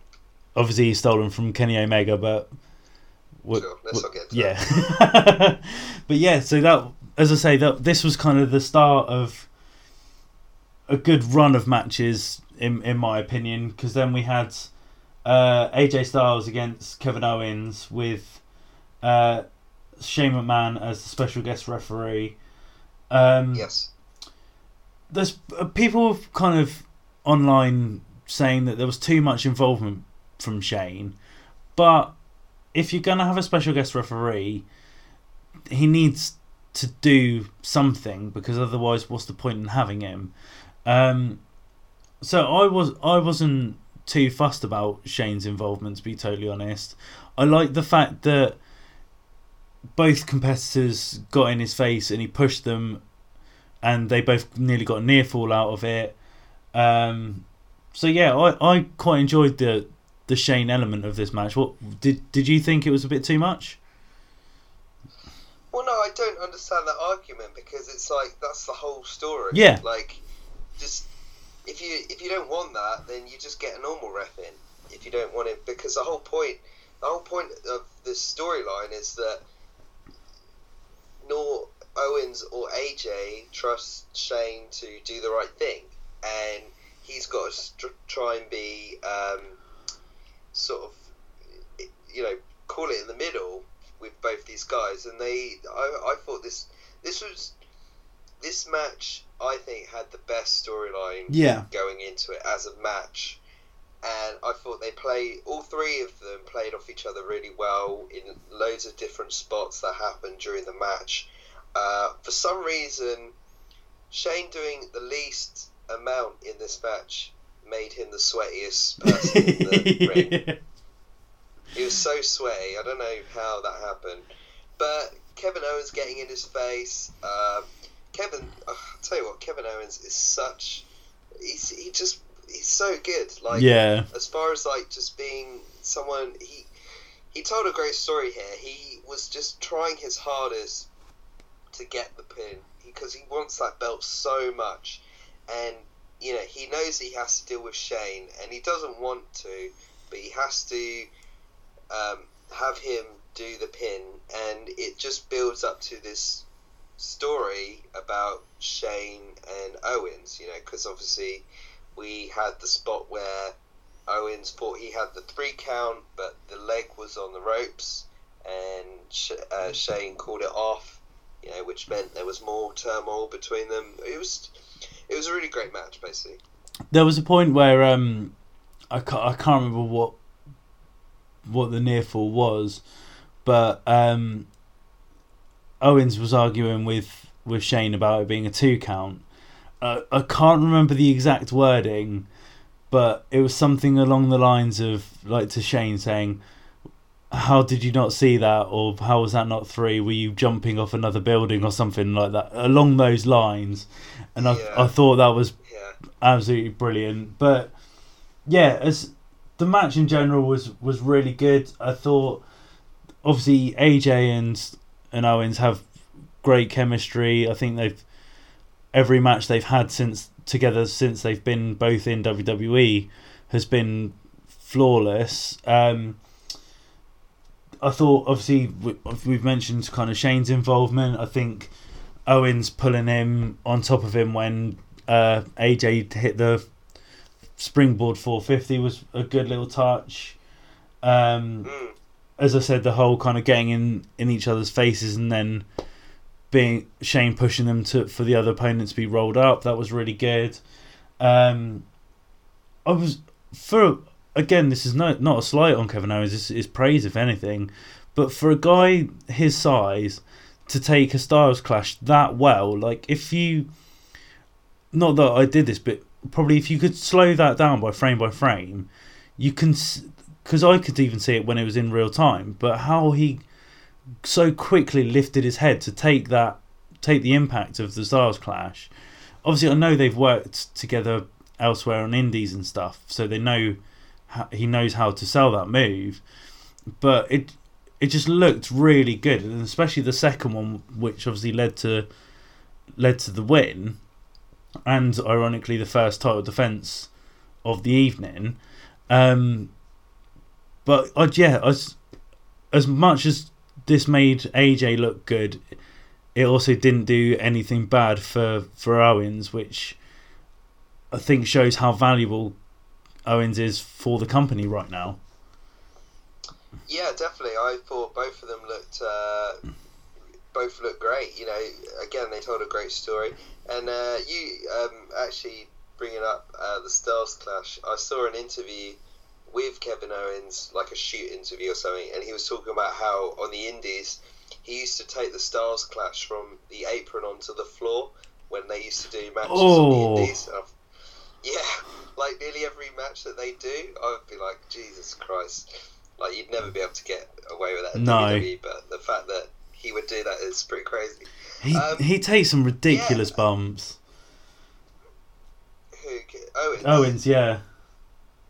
Yeah, he's a madman. He really is. I'd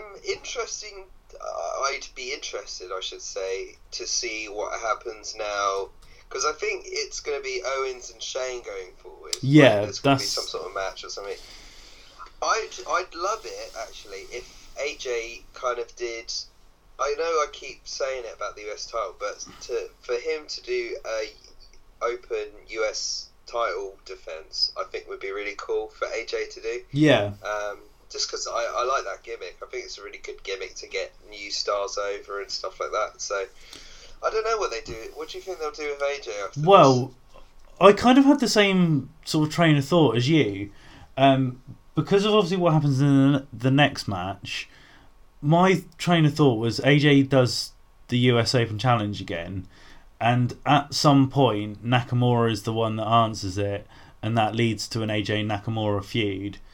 But that's what I'd like to see.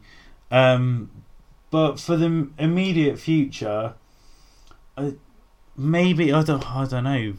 I was going to say maybe like Sami Zayn or something, but you can't really have two faces, and so I don't know. It'll be interesting to see. But weirdly, I'm kind of invested in a KO Shane story, because obviously this year we had AJ and Shane at Mania, and the build up to it. Oh, okay, it was a cool build up, but just the whole way before that match, I was just like, why is Shane in with AJ? Admittedly, the whole match proves me wrong, but there's something with the dynamic of Shane and KO that is different to what Shane and AJ had, and I'm more invested in it. It might just be because of the way that Owens is with him. Like, he's just so confrontational all the time that it might add to the storyline a bit more. But yeah, in regards to AJ, I'd like to see sort of maybe bring the US Challenge back, just to kind of feel out who would be a good fit for his next feud, maybe. Yeah, and to be honest, Nakamura kind of makes sense in the respect that, you know, it's a big match, and to be honest, seeing Shane and KO again, I was like, oh, you know, Shane, he's, you know, because I'll be honest, the AJ Shane match kind of irked me a little bit because it was too technical. Yeah, I remember you saying him and KO, I think would have an amazing like hardcore match, like just a proper, just like balls to the wall, like just weapons and whatever. Just, I think that would be amazing if they could do it, because KO's had some like great hardcore matches in his time as well. Yeah. So we'll see. And it goes back to what I said. Obviously, KO can take some ridiculous bumps. So, and we all know Shane can as well. So yeah. Yeah. But so then we move on to probably out of the final four matches, the least exciting, which is a little bit disappointing, because I was really happy for Jinder to win the title. I think they drew out the feud with Randy for way too long, and this match with Nakamura, I I don't really think it did either of them any massive favours, to be totally honest. I don't know how you feel about it, Maz, but since Nakamura's been on the main roster, he hasn't done anything for me. Like, the matches he's had, he does... I think I mentioned this last time round at the last pay-per-view. He kind of has about, like, 4 moves in his arsenal, and that's kind of it. And I don't really know where they kind of... what... Because with Nakamura at the moment, everyone's obviously loving him. It's kind of like got the Bobby Roode effect. Like, he's got this entrance that everyone loves singing along to, and I think that kind of detracts from what he's actually doing in the ring, because he's not doing a whole lot. And obviously Jinder is still not the highest of competitors, so he's still not doing massive high spots. So neither of them were really doing anything in this match for me. And then obviously the ending was a typical Jinder Mahal ending, with the Singh brothers getting involved and then him hitting the Colossus. So that was basically the match. But I don't know, how do you feel Nakamura's performed since moving up?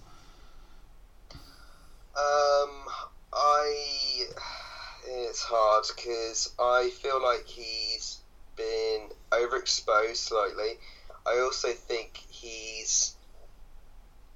got to think about it. He's gone into WWE with people that wrestle very safe style, you know, because when we think of Nakamura in his heyday, you think of like the matches that he had with like Ibushi and AJ Styles and Okada. Like, they were just like balls to the wall. That's why everyone was invested with him. Obviously he's a great character, but the wrestlers that he's been in there with, some of them I just don't think they gel well at all. No. And what you were saying was completely right. I think his entrance is way more over than his moveset, because people were so into the song like during this match, but as soon as he did his like the knees and the come on, you know, that he does with his hands, like, no one seems that invested in it. And it's hard, because I understand that he wants to work a lot safer now, but I don't know what it is. I think it might be I think Jinder wasn't the best person to go in this with. No, and I think if we look back to even when Nakamura first came to WWE and NXT, like the very first match he had with Sami Zayn. Obviously, I know Zayn's a little bit more familiar with the style because of his experience on the Indies, but that match was nuts. But then ever since then, okay, he had some really good matches with Joe, but on the main roster, as I said, it just feels like... I think I mentioned it last time. I can't remember who it was against, but the last pay-per-view he was on, it was just like 1-2 moves, Kinshasa over sort of thing. And it's just like... It's almost kind of like Dolph Ziggler's sort of super kick kind of thing. Like, he's just used... The Kinshasa's not protected, it's just used like willy-nilly kind of thing. Whereas, I don't know, I feel like needs to be a move that, kind of like what Neville does with the Red Arrow now, is that he pulls that out when he really needs it. But I don't know, as you say, I think it's the overexposure hasn't helped. But they obviously want to do something with him. I just think this is why I think maybe the whole US title, whilst AJ's got it, would benefit him, because obviously they're two guys that know each other incredibly well. AJ's obviously adapted to the WWE style very quickly, because obviously he's worked on TV with TNA, and so he knows the kind of, as you say, sort of safer style to an extent. So I think that would benefit Nakamura in the long run, but we'll wait and see. But in regards to to Jinder? Are you glad that he retained? So Jinder's an interesting one for me because I love the fact that they've given him this opportunity. I think, I think he's that atypical foreign menace heel. I haven't been watching his promos or anything like that, so I can't judge it from that. But they've got to change finishes of his matches. He can't keep relying on the Singh brothers because I get it because he's a heel and he wants to get out as quick as possible, but they've got to be a bit more inventive because people are just going to be less interested in it. He looked very veiny in this, he did this match, very veiny. I will say, I wrote a couple notes down. I will say the promo package for this was excellent. I thought it was a really great way to put both of them over. The sort of the Indian background for Jinder and the Japanese background for Nakamura. If I'm completely honest, I think they told the wrong story in this match.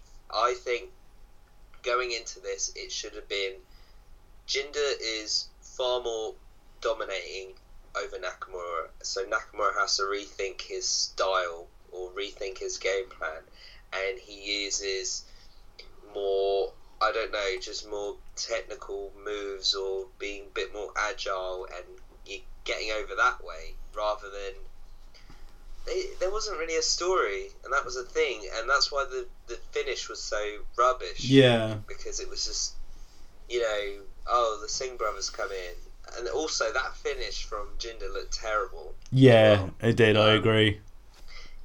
Yeah, it didn't make either of them look good. It just made the belt feel less like a thing. Because think about this and the main event.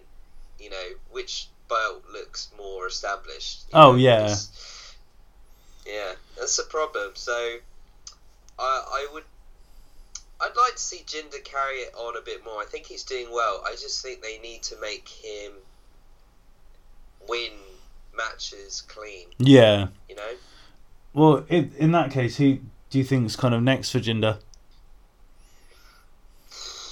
I don't know.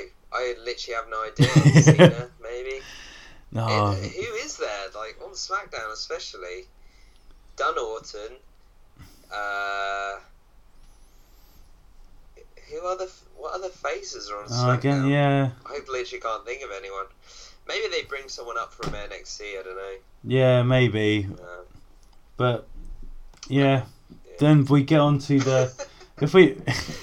Yeah, if we move on to the main event, then the Fatal 4-Way between Brock Lesnar, Braun Strowman, Roman Reigns, and Samoa Joe, which Michael Cole kindly pointed out was over £1,000 of wrestler in the ring, which I thought was pretty impressive, to be honest.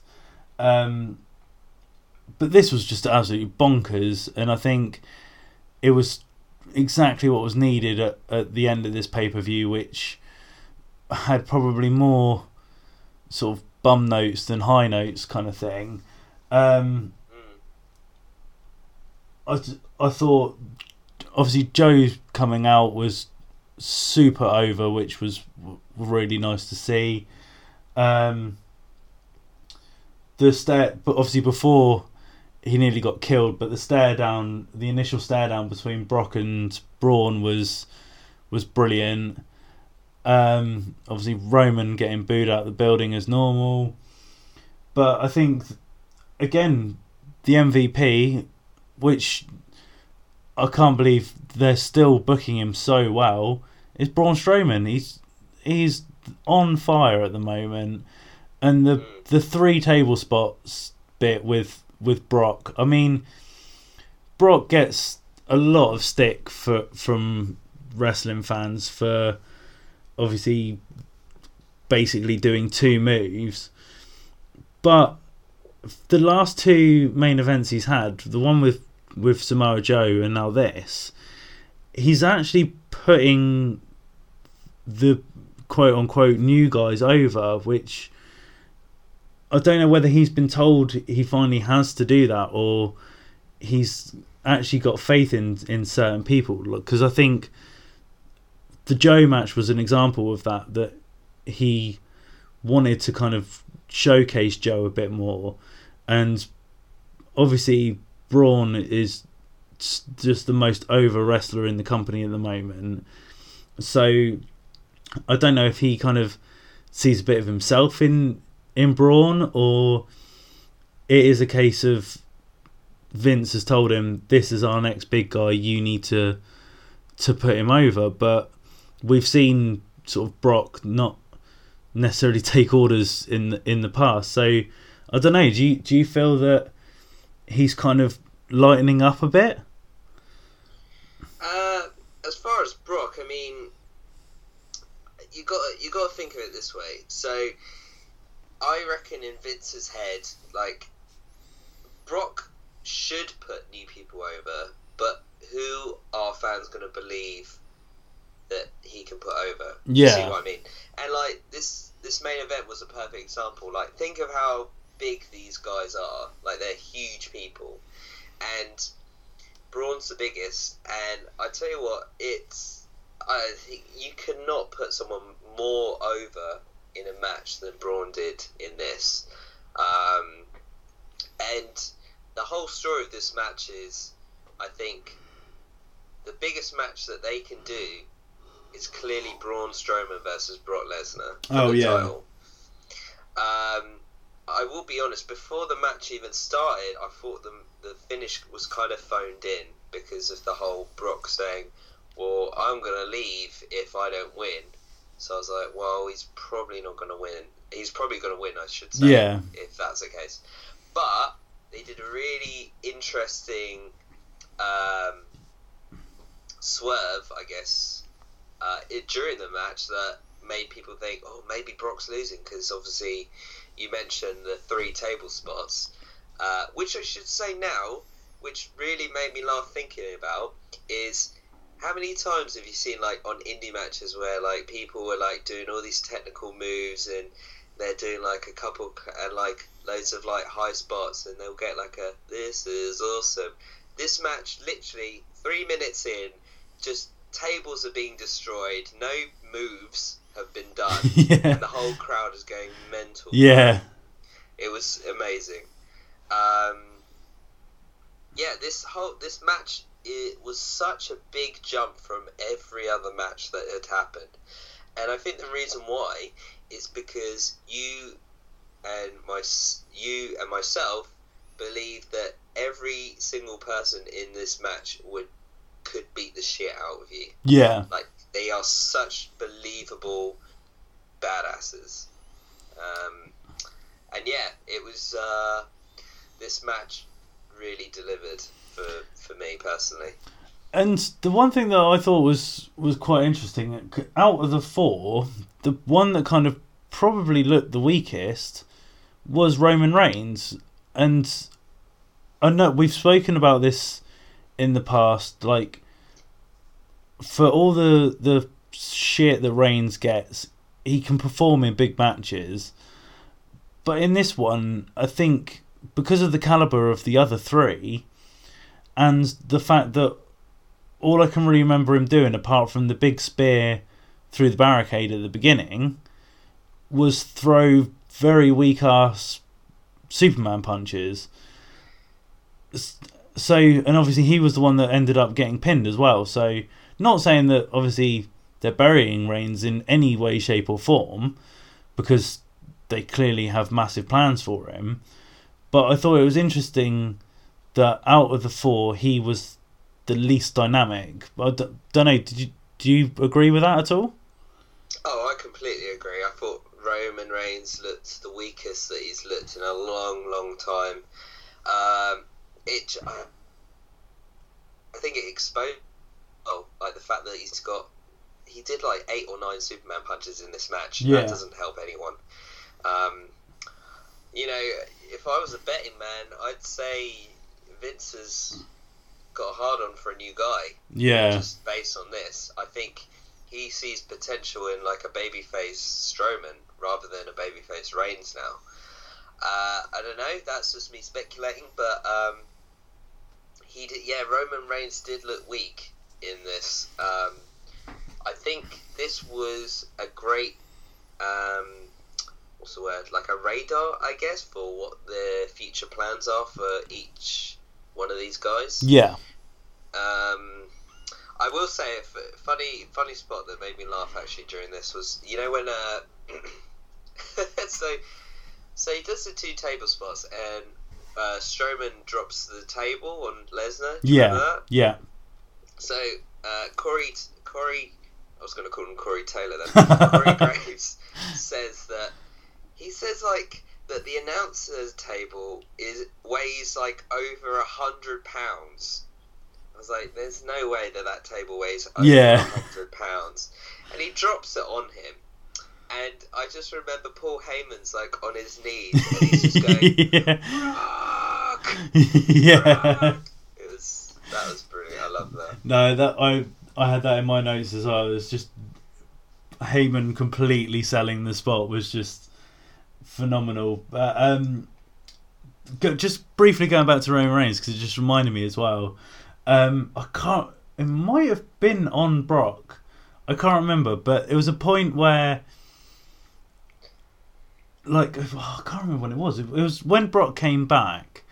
Yeah. But there was a camera shot of like looking kind of down the ramp to the ring, and it might have been Joe. I can't remember, but Reigns was just out of shot, and then he kind of popped round and did a really weak Superman punch, and like that was the point. I was like, yeah, that move needs to change. It just looked so airy fairy. It was just I don't remember that spot in particular, but I do agree that's again it's what we're talking about. It's just overexposure, and it's lost a lot of luster, that move. Yeah, I mean, it does look weaker the more he does it, basically. Yeah.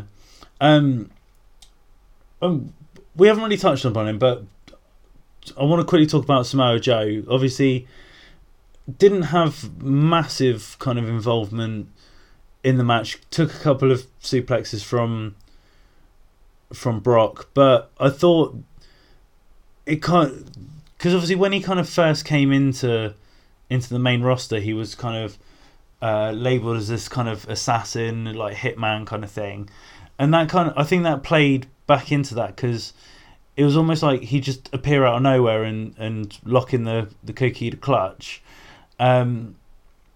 which I think really helped him because it meant he didn't have to necessarily do any kind of high spots. He could just kind of pick and choose his moments, and obviously they're making the Kokida clutch out to be this really sort of devastating move. I can't remember for the life of me if he tried to put it on Braun now. I think it was just Brock and Reigns. But anyway, like, yeah, I like what they're doing with Joe at the moment. And obviously after his loss to Brock at Great Balls of Fire, I think it won't be... I don't think he'll beat Brock for the title, but I envision maybe not this year, but soon we'll see the title on Joe, I think. But that could just be me hoping. I could see that. I'm not sure whether it be on Raw. Maybe they move him to SmackDown. And he gets the title there. Because I just feel at the moment I mean, obviously he had the match with Lesnar, but I just don't think there's space for him there at the moment. That's just my opinion. Yeah, I understand that.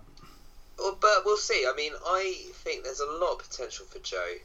Definitely. There's so much potential. He was over in this match. Like, people were going, Joe. So,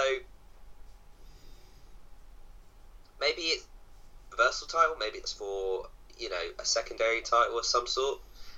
Or maybe they move into SmackDown. I don't know. Because they need to move someone on SmackDown to get that title off Jinder anyway. So the potential's there. I just don't think it's for the Universal title. Yeah. No, I get that. And I didn't. To be honest, I didn't even think about kind of the potential move to SmackDown. But yeah, obviously, well, if we talk about obviously the ending of the match, obviously we saw the 3 sort of table spots that got rid of Brock. Then Brock obviously came back, did a couple of. Oh, sorry, go on. No, I was just going to say, I thought that was a great part of the story, was him being taken out, but comes back out. Yeah, no, I totally agree. And there was a part of me that thought, okay, we're definitely going to see a new champion, but it was a good sort of curveball that they did. But yeah, obviously threw a couple of Germans to Roman and Joe, and it didn't. What I thought, again, it shows how well they're protecting Strowman, because obviously he attempted to German Strowman, wasn't happening. Both Reigns and Joe got hit by an F5, but Strowman didn't at all.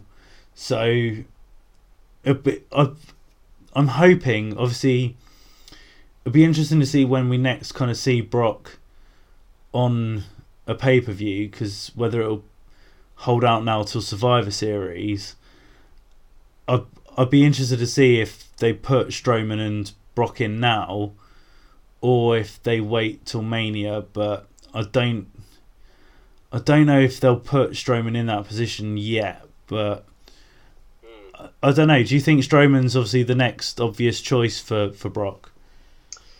Yeah, he must be the next choice for Brock. I just can't see him going to Reigns, because if you go to Reigns now, he beat him. Yeah. There's not much momentum behind Reigns.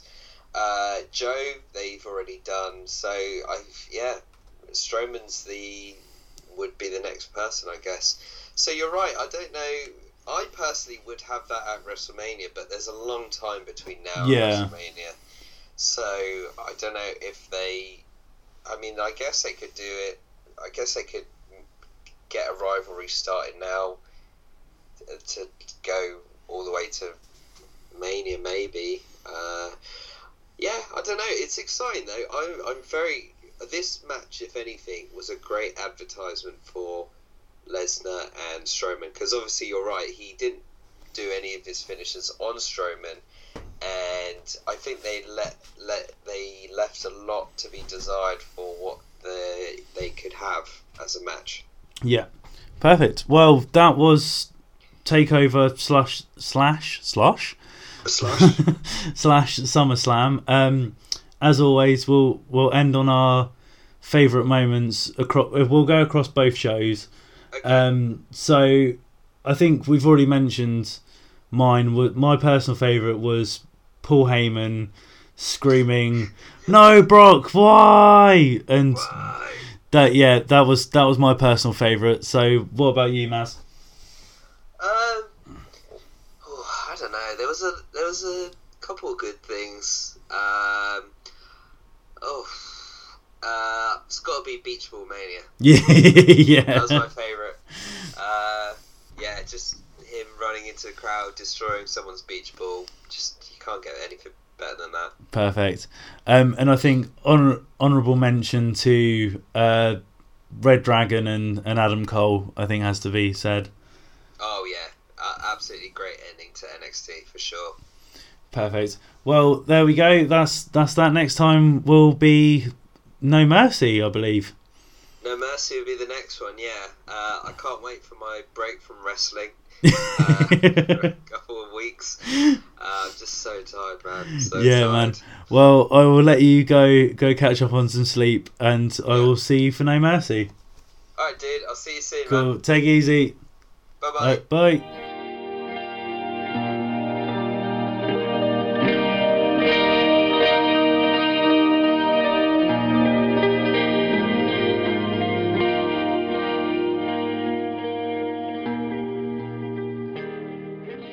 So there we have it, folks. 7 title changes in total, and Braun Strowman looking like an absolute machine, rounding off a great weekend of wrestling. As always, thanks to Maz for joining me, giving me his opinions on the events. Obviously, we agree and disagree on a lot of things, but that's wrestling for you. Everyone has their different takes on it. Let us know what you thought of either TakeOver Brooklyn 3 or SummerSlam by following us over on Twitter. It's at @just_and_insight using the hashtag JAOpod so I can see all your tweets. I'm also going to forego the normal little film review segment that I do each week now, just because it is nearing 2 a.m. on 2 a.m. on Tuesday morning, so I need to get this edited, uploaded quickly as possible for you guys to hear it. But be back to normal play next week with the second of our 3 Flufffest interviews. This time round, I am joined by the vocalist of the US hardcore band Worst Day, so keep an eye out for that one dropping next week. But for now, ladies and gentlemen, thank you again for joining me on the Just an Insight podcast, and I will see you soon.